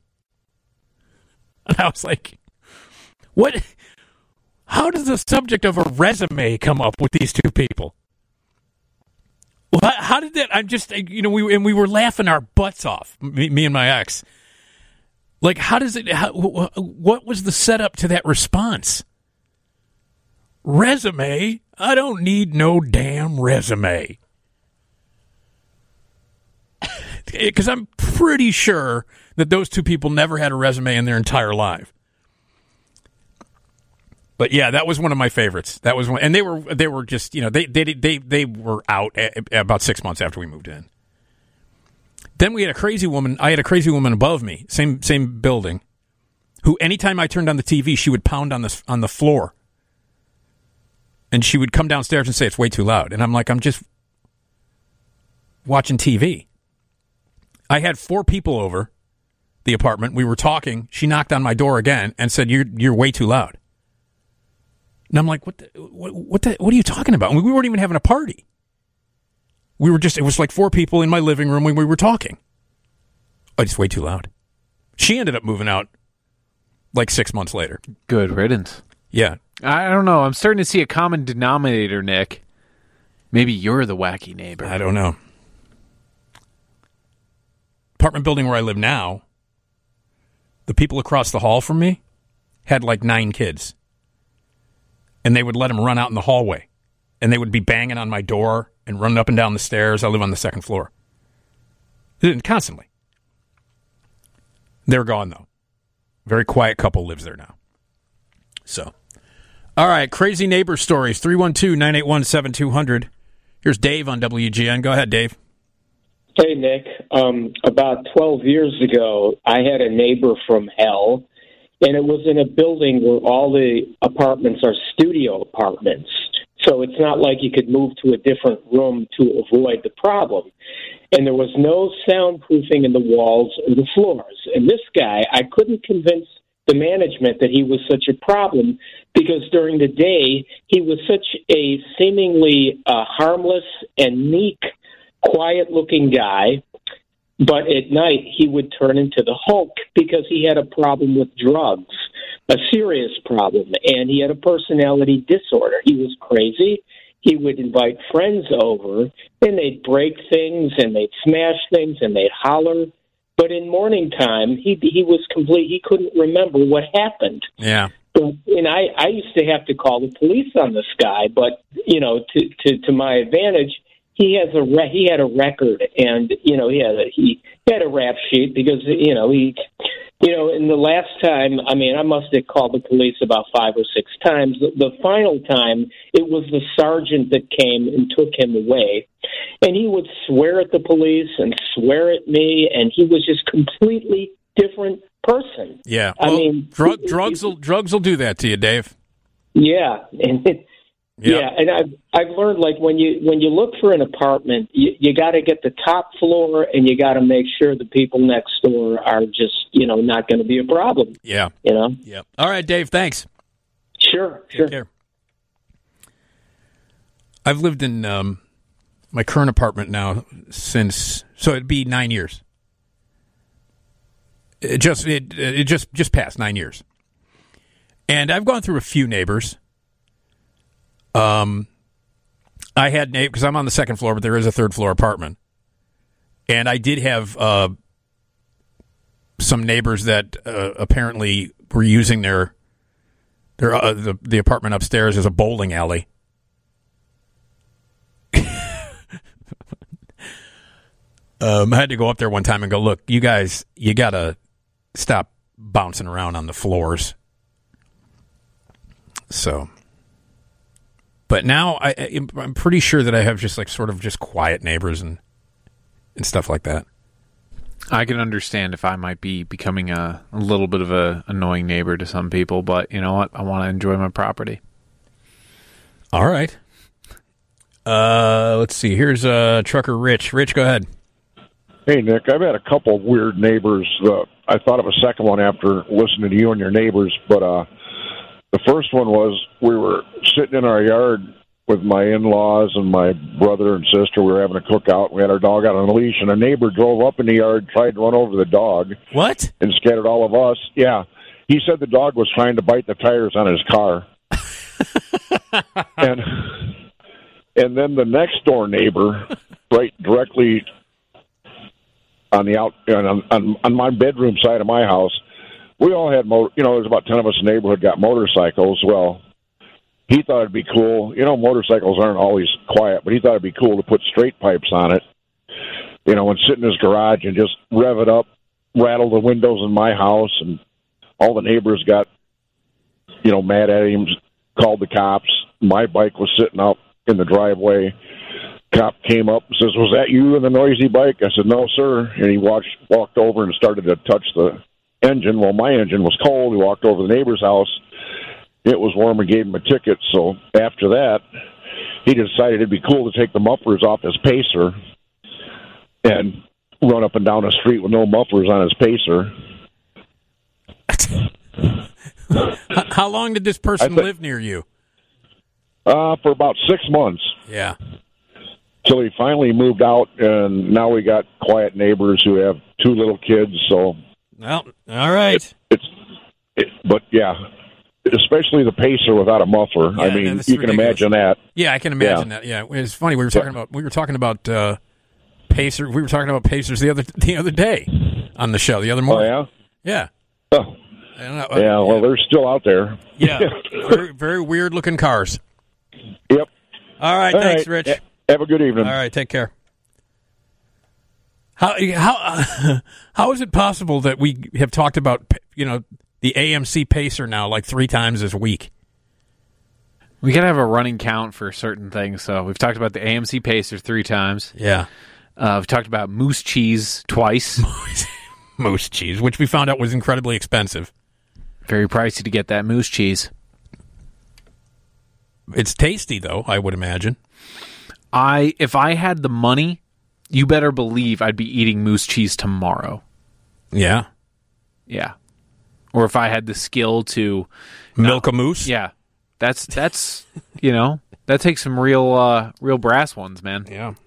Get up close to the national animal of Canada and milk it. Was that was when we were talking about the most expensive food items. Correctamundo.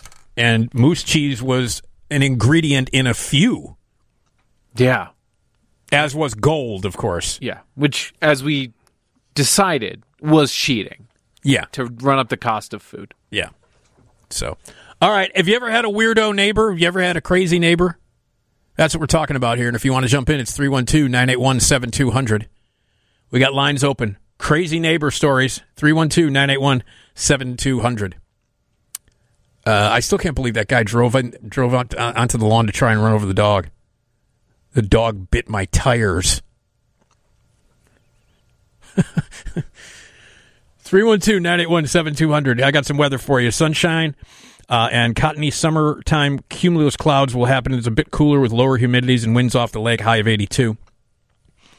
Tonight, clouds will scatter, comfortable temperatures and humidities, and a low of 65. Tomorrow, Friday, mostly sunny, warmer in the afternoon, lake breezes and comfortable humidity, and a high of about 87, but cooler near the lake. Saturday, turning hot and noticeably more humid by the afternoon with a high of 92. Sunday, partly sunny, windy, quite hot and humid, chance for a late-day thunderstorm or 2, high of 96. Monday, more clouds, still humid. Clusters of showers and thunderstorms will be around in the metro area, and a high of 90. It's currently 68 degrees at O'Hare. It's 71 at Midway, 72 at the lakefront. All right, do you have any crazy stories about crazy neighbors? 312-981-7200. We'd love to hear them here on 720 WGN.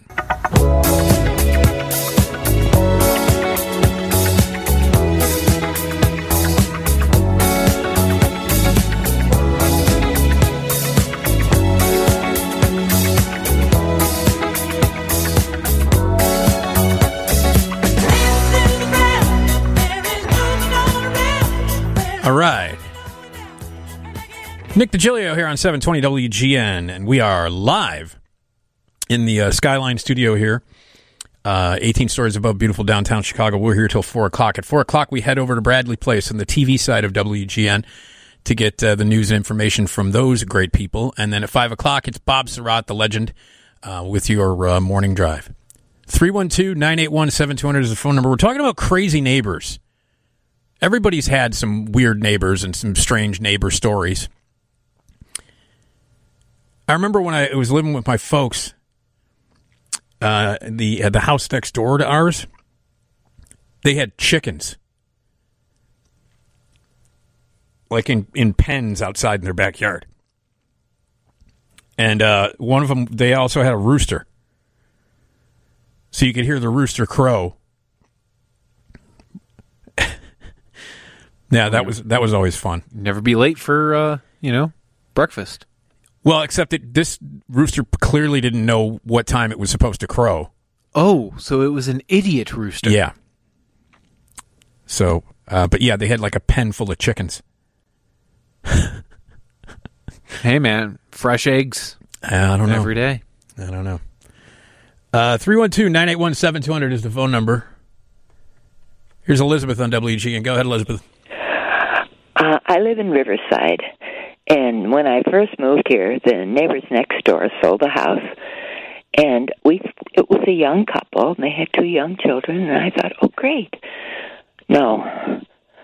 He died within 6 months. He was an alcoholic, and she moved out, but she held on to the house for 28 years. Nothing lived in it but cats.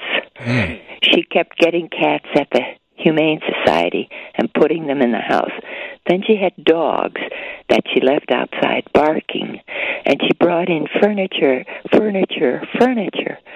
Finally, she lost the house after 28 years of having it just empty, except for these animals and furniture.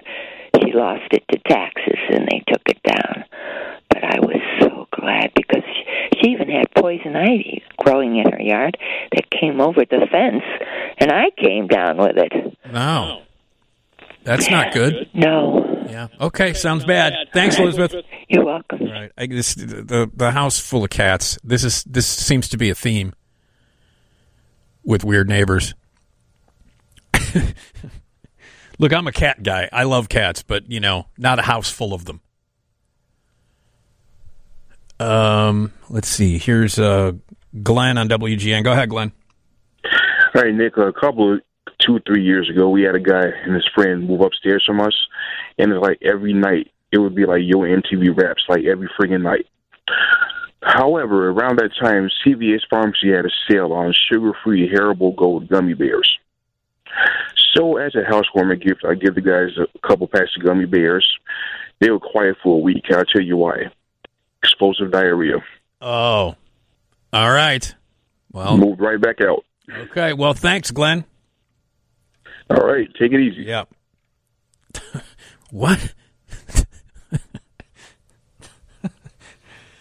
312-981-7200 is the phone number. If you've ever had a crazy neighbor or a goofy neighbor situation, I think everybody has. 312-981-7200. Phone lines are open. Let's hear from you with your crazy neighbor stories. Here's Debbie on WGN. Hi, Debbie.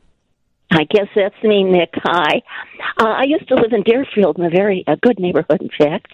And I was jealous of the next-door neighbor because her husband would come home from work and he'd make a barbecue, I think, almost every afternoon after he got home from work. And this one day I look out, and he's up in our tree, and he's cutting off the limbs. Now, for me, I have a husband who was doing less and less because we were going to go through a divorce. We were about to start. And he was not interested that some guy was up in our tree cutting off the limbs, but he's disfiguring the tree. So I'm not going to go out there. I felt like that guy was going to need a man. But this was the same guy that always did the barbecuing. So anyway, my daughter talked with their son. They were both little guys. And for some reason, I ended up at the doorbell, and I met the mother. And I said, your husband disfigured our tree. And she says, oh, well, we're going through a divorce. And I said, oh, well, so are we.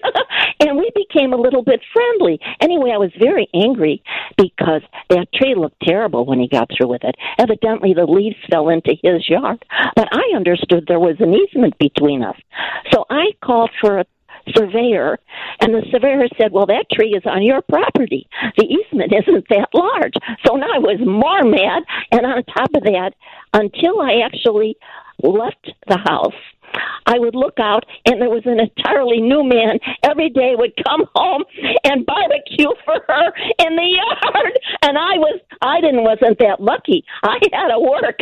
And so anyway, then I was angry now at her when I really was angry at him to begin with. But boy, did she know how to choose guys. Until they start cutting the limbs off other people's trees. Yeah. I know. Anyway, that's my story. All right. Thank you, Debbie. Okay, bye. Okay. I wonder how many disputes with neighbors is about property, like where your property lines are. Specifically trees, I feel like. Yeah. I hear that a lot. Yeah. Or if the guy up in the tree cutting down limbs. Yeah. God. This is why I kind of don't mind living in, well, I love living in the city, one. But one of the reasons is that I don't have to worry about, like, yard disputes and stuff. Oh, yeah. You know exactly where your property begins and ends. Yeah. You know what the boundaries are. And, you know, if you want to go somewhere with a lawn, go to the park, man. Yeah. The only thing is when people have get-togethers and parties, but I don't know. You just learn to live with it. You can't unless it's really excessive, you kind of just have to let people be people. We had, when I was growing up, when we lived on Addison, right by the Brown Line in the house that I grew up in, second floor apartment, we had a family move in downstairs who partied every night. They were like Eddie Murphy. It was every night. They partied all the time. And they had music cranking every single night. It was completely insane. Completely. Yeah, weird neighbor stories. Everybody's got them. 312-981-7200. Let's hear yours. See, here is Andrew on WGN. Hi, Andrew. Hey, how you doing? When I had first when I first had my first apartment, it was a basement deal. The woman rented out various portions of her basement as apartments. And then one time at 3 o'clock in the morning or so, I was awakened by these loud scratching noises that were directly above where I was sleeping. And it sounded really terrifying. And I remembered once I heard a story about this woman that was in this car, and she's heard scratching noises, and it turned out to be a dead body. That was anyway. And I heard them, and I felt like any second the roof was going to cave in, and I didn't know what it was. So I confronted the owner, and she said, "Oh, that's just the dog. He's just playing." And he's playing with one of his toys or something like that. But even after I knew this, it still didn't make things right. Even having known this, it still sounded really disturbing. Yeah. These noises, which were really loud, because it was, I guess the floor was thin or something like that, and I remember there was this other couple that rented this place, and then when they were making whoopee, it sounded like they were a homicide was occurring or something like that. That sounds like that sounds exactly like what Tom went through with his neighbors. So, I'm looking up here in the screen, friends. Why is there a chicken and a duck walking around in the apartment? I don't.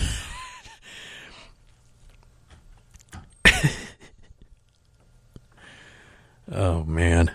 All right. Thanks, Andrew. If you've got a crazy neighbor story,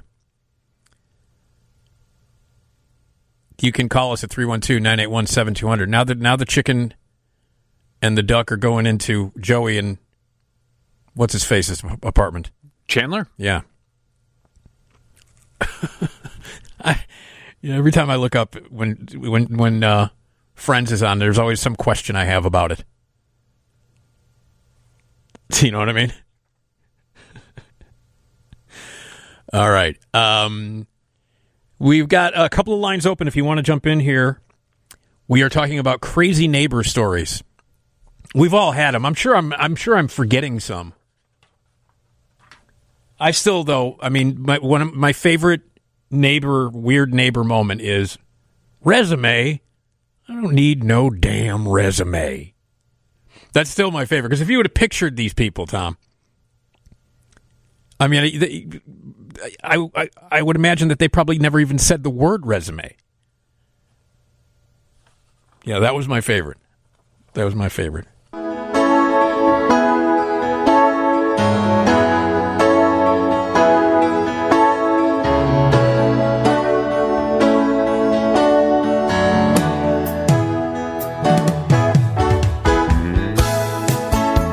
Yeah. Nick Digilio here on 720 WGN. We are live in the Skyline studio here on 720 WGN. Here till 4 o'clock. And if you would like to join us, it's 312-981-7200. We've been talking about, we've been sharing some of our crazy neighbor stories. I think at some point in our lives we've had some wacky or weird neighbors.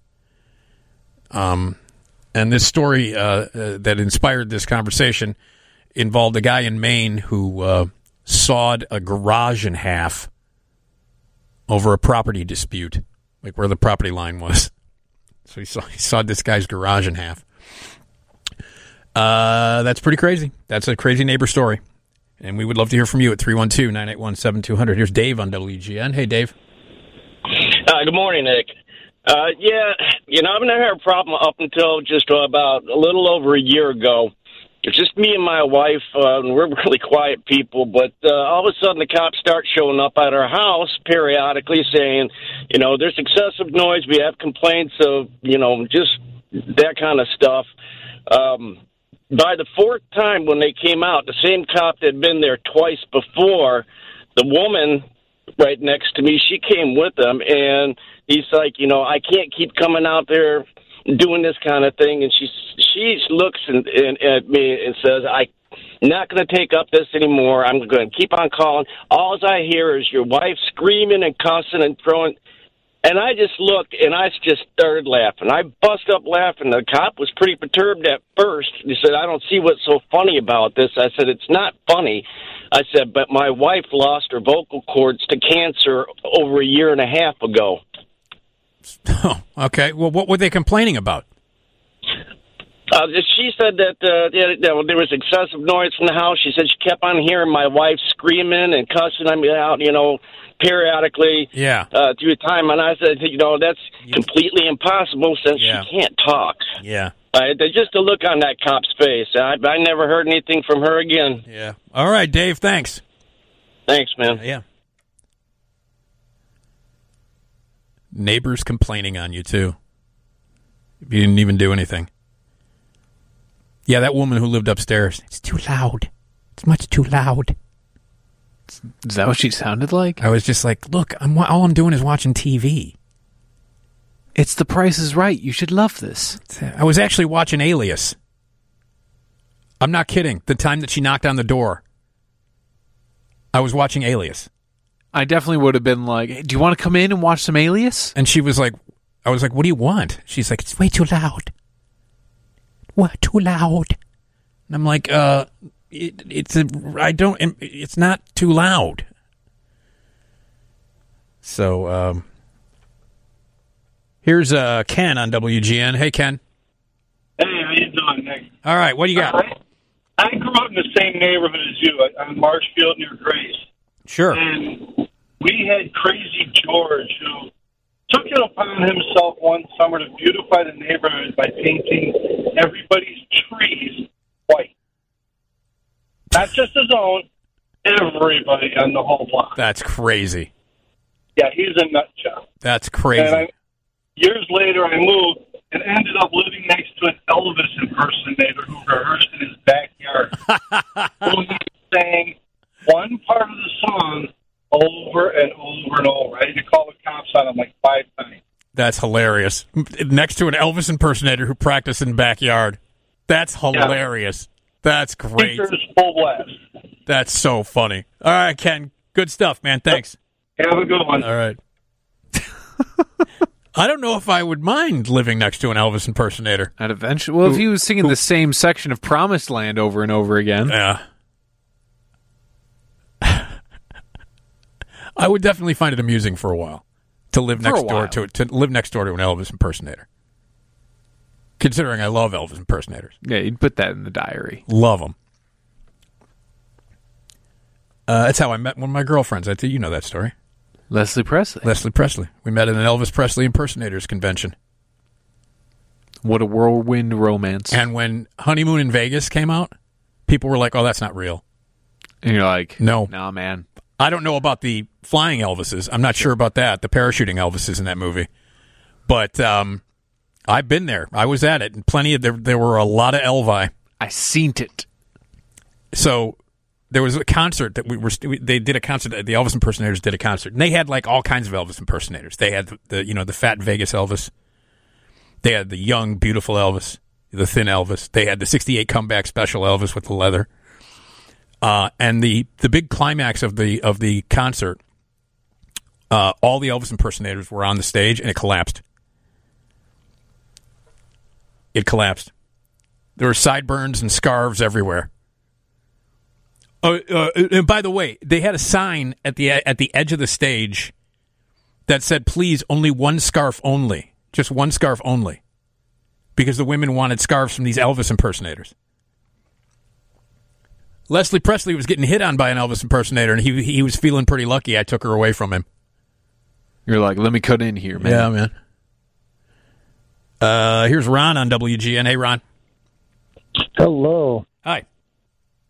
Hey, too. Well, first of all, like Tom said, sometimes the neighbors aren't so bad. We had a guy he just had a loud subwoofer, and I had to sneak up the stairs, and I came down and told the girlfriend, nope, he listens to the same stuff we do. We're just listening to his bass. And then the other one was we were the bad guys. We were trying to study. We were in recording school. We were up all night, and we had to study harder than other people. And this one band decided that they needed more room so they could have chicks. And so they backed a trailer next to a trailer. And they were partying all night, and every night at a certain hour while we were studying, they just scream out, party, party, party. And so we looked at the schedule, and we realized why they were quiet one night, because now they had to get ready for their tests. Yeah. And so I'm the guy from Chicago. We're in the middle of nowhere, and this guy from Brooklyn, I look like Cyclops David Bowie, and he's this guy with this mane of bushy hair and big glasses back before glasses could be fixed better. A big Genesis jacket. And he says, I've got something I can wake him up with. I have no idea what he's going to do. He's just the most quiet guy in the world. And he sets an explosive down right in their doorway, and it sets it off. Oh, my God. So we became the bad neighbors. And then all of a sudden, like, I couldn't believe he did. I think I stood there in the road, and I couldn't believe he did it. Yeah. I didn't even have a chance to say anything. And I ran in the house. I was laughing so hard, and I turned off all our lights. And then I realized everybody else was turning their lights on because we're in the middle of a valley in the middle of nowhere, and I was laughing even harder. So I think they knew it was us. Yeah, that's hilarious. Ron, what do you do for a living? Right now, I'm a caregiver. With all the COVID stuff, we've got family members that have been getting sick, so that's what I've been doing. Good for you, Ron. I used to manage a parking lot at a steakhouse over by the United Center. Oh, okay. Well, good for you, Ron. You're doing a great job. Mm-hmm. Good show. When you were on so often, it was so funny. I called in, and I was so used to listening to you. I got on someone else's show, and I called him Nick, and I ruined the show.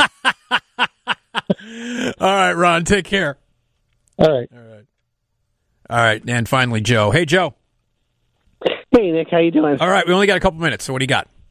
Okay, calling in with a crazy story about a neighbor. Yeah. To be quick, our house runs along the side of an alley, so our house goes right along an alley. Yeah. And we had this neighbor that would live right across from us, and they would actually throw parties constantly, like 3-4 parties a week. But their garage would be close to the alley, and then they would have their backyard, and then further away was their house. So when they first started throwing the parties, they would throw them in the backyard, which wasn't that bad. We can deal with that. They're far enough, away from us. Then they decided to move them all into the alley. So now we'd have parties with like 50 people, 75 people, 100 people in the alley right by our fence, right by our door. So they're like playing ball, they're getting drunk, they're in our yard, trying to, look for balls that they hit and stuff like that. And so it just got out of hand. And then one day I was sick. I had like the flu. I had 102 fever. I'm passed out in bed, couldn't even get out of bed. All of a sudden I woke up. The whole house is full of smoke. My whole house is just full of smoke. I said, oh, my God, my house is on fire. So I get out of bed, and I'm, like, looking to see, where's the fire? Where's the fire? I couldn't find any. So I went outside, and I noticed they were throwing a party, and the guy had a big grill, and he was grilling, and there was smoke all over. Yeah. And I had my window, like, cracked just a little bit, but there was so much smoke, it, like, got inside my whole house. Wow. So it was like my whole house was on fire. I had 102 fever, and it was 90-plus degrees outside. I'm inhaling the smoke, and I'm trying to tell this guy, please don't have your grill right by my house. Okay, so Joe. It was crazy. Joe, we gotta go. All right. Thank you for all your stories here on WEGN. Thanks, everybody. We'll be back tonight for our Friday show. Jeff Tuckman's going to be here. Ted McClellan's going to join us, and of course, Esmeralda Leon is going to be on the show, which is always awesome.